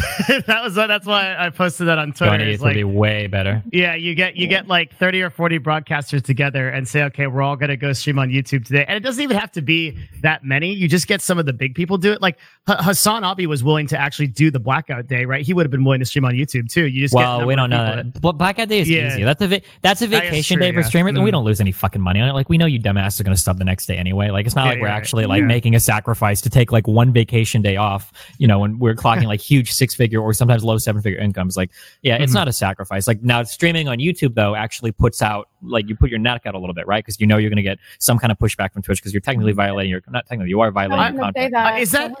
Is that actually true? Because when my understanding of like the non like exclusive partner contracts is you just can't stream to another place at the same time. So as long as my understanding is that affiliate contracts right now lock you into exclusive streaming on Twitch. That's my understanding. Okay, so I think that affiliate and partner contracts both, as long as you don't have a custom exclusive contract where you're getting paid by Twitch, are exclusive only for the time and 24 hours after the broadcast. That is I have that on pretty good authority, but I'm not 100% positive. Can you repeat what you're saying? Sorry. Yeah. So if you were to stream your content, you technically can't. That content is technically exclusive to Twitch for 24 hours. Correct. After which you can then post it wherever. So if you don't stream for a day on Twitch and the next day you stream on YouTube, as long as you don't multi-stream to both platforms at the same time, you should be fine. My understanding is that the spirit of how that rule is written is you would have to record the video 24 hours beforehand. That clause is written in there to prevent you from multi-streaming unique streamed content, not giving you like a 24-hour cooldown between platforms you can stream on. So what that thing is basically saying is that if I wanted to show like my content on another platform, I need to wait 24 hours to upload it to prevent dual streaming. But I couldn't just not stream for 24 hours and then start streaming on another platform 24 hours later. That whatever I'm streaming there has to wait 24 hours from the time of broadcast to be placed on another platform, technically. Right. I understand what you're saying. We're getting kind of technical here, but I guess that's the nature of the contract. So what the way that I interpret that and the way that we've always interpreted it, because we've done events in esports on like other platforms, and we've been able to do that even though we had people signed to Twitch deals. And the reason for that, I think, here my justification would be, if you are not paying a person to be on your platform and you hold them to exclusivity, which has a value to it, that's it's very strange to me that I agree, of course. But like if anybody here that's ever been banned before, Twitch will straight up tell you if you ask them like, "Hey, can I stream on a?" They'll tell you like, "I wouldn't recommend it, dude. It's going to look really bad. Like it's against like they'll straight. You can DM your partner manager and they'll tell you that clause is written in there. Also, by the way, it's a very poorly written clause because technically it prevents you from putting up YouTube videos within 24 hours. Twitch just doesn't enforce it. Yeah, because they suck shit at contracts and most legal shit they do. But the reality is that clause is supposed to be there just to prevent you from multi-streaming. Period. And I do agree, of course, that it's very weird to do that if you don't have like exclusivity deals where you're actually offering cash up front or some sort of incentive for somebody. I could kind of see it maybe for premium partners because they give you better than a 50-50 split for payment processing. I could kind of see it there, but like, yeah, for just affiliates and like low-level partners and aren't premium partners, it does seem pretty strange. Yeah. Okay, here we go. Solely for any live audio, thank you, Vandy. For any live audio visual work that you choose to provide to tell us as user content, your live content from the beginning of the initial broadcast and any such live content continuing for a period of 24 hours following the initial broadcast of the live content. Such live content is exclusive to Twitch. Yep. You will not or permit or authorize any third party to broadcast, stream, distribute this in any manner, notwithstanding the foregoing, you have the right to make any live Twitch content available during the exclusivity of solely via Twitch services. Yep. After this exclusive license will become non-exclusive, you have a right to broadcast, stream, and distribute, exhibit, and otherwise make. Yeah, so I think it's in the spirit of how I imagine it. No. What it's saying, it's explicitly saying any live broadcast you do is exclusively licensed to be broadcast on Twitch for the first 24 live hours. Twitch content. It says any live Twitch content. But I'd have to go back and look at my partner contract, but my guess is that content is going to be defined in an earlier section. And what that content is it's going to be any type of gaming or audio broadcast, or not actually non-gaming now because of the newer Twitch contracts.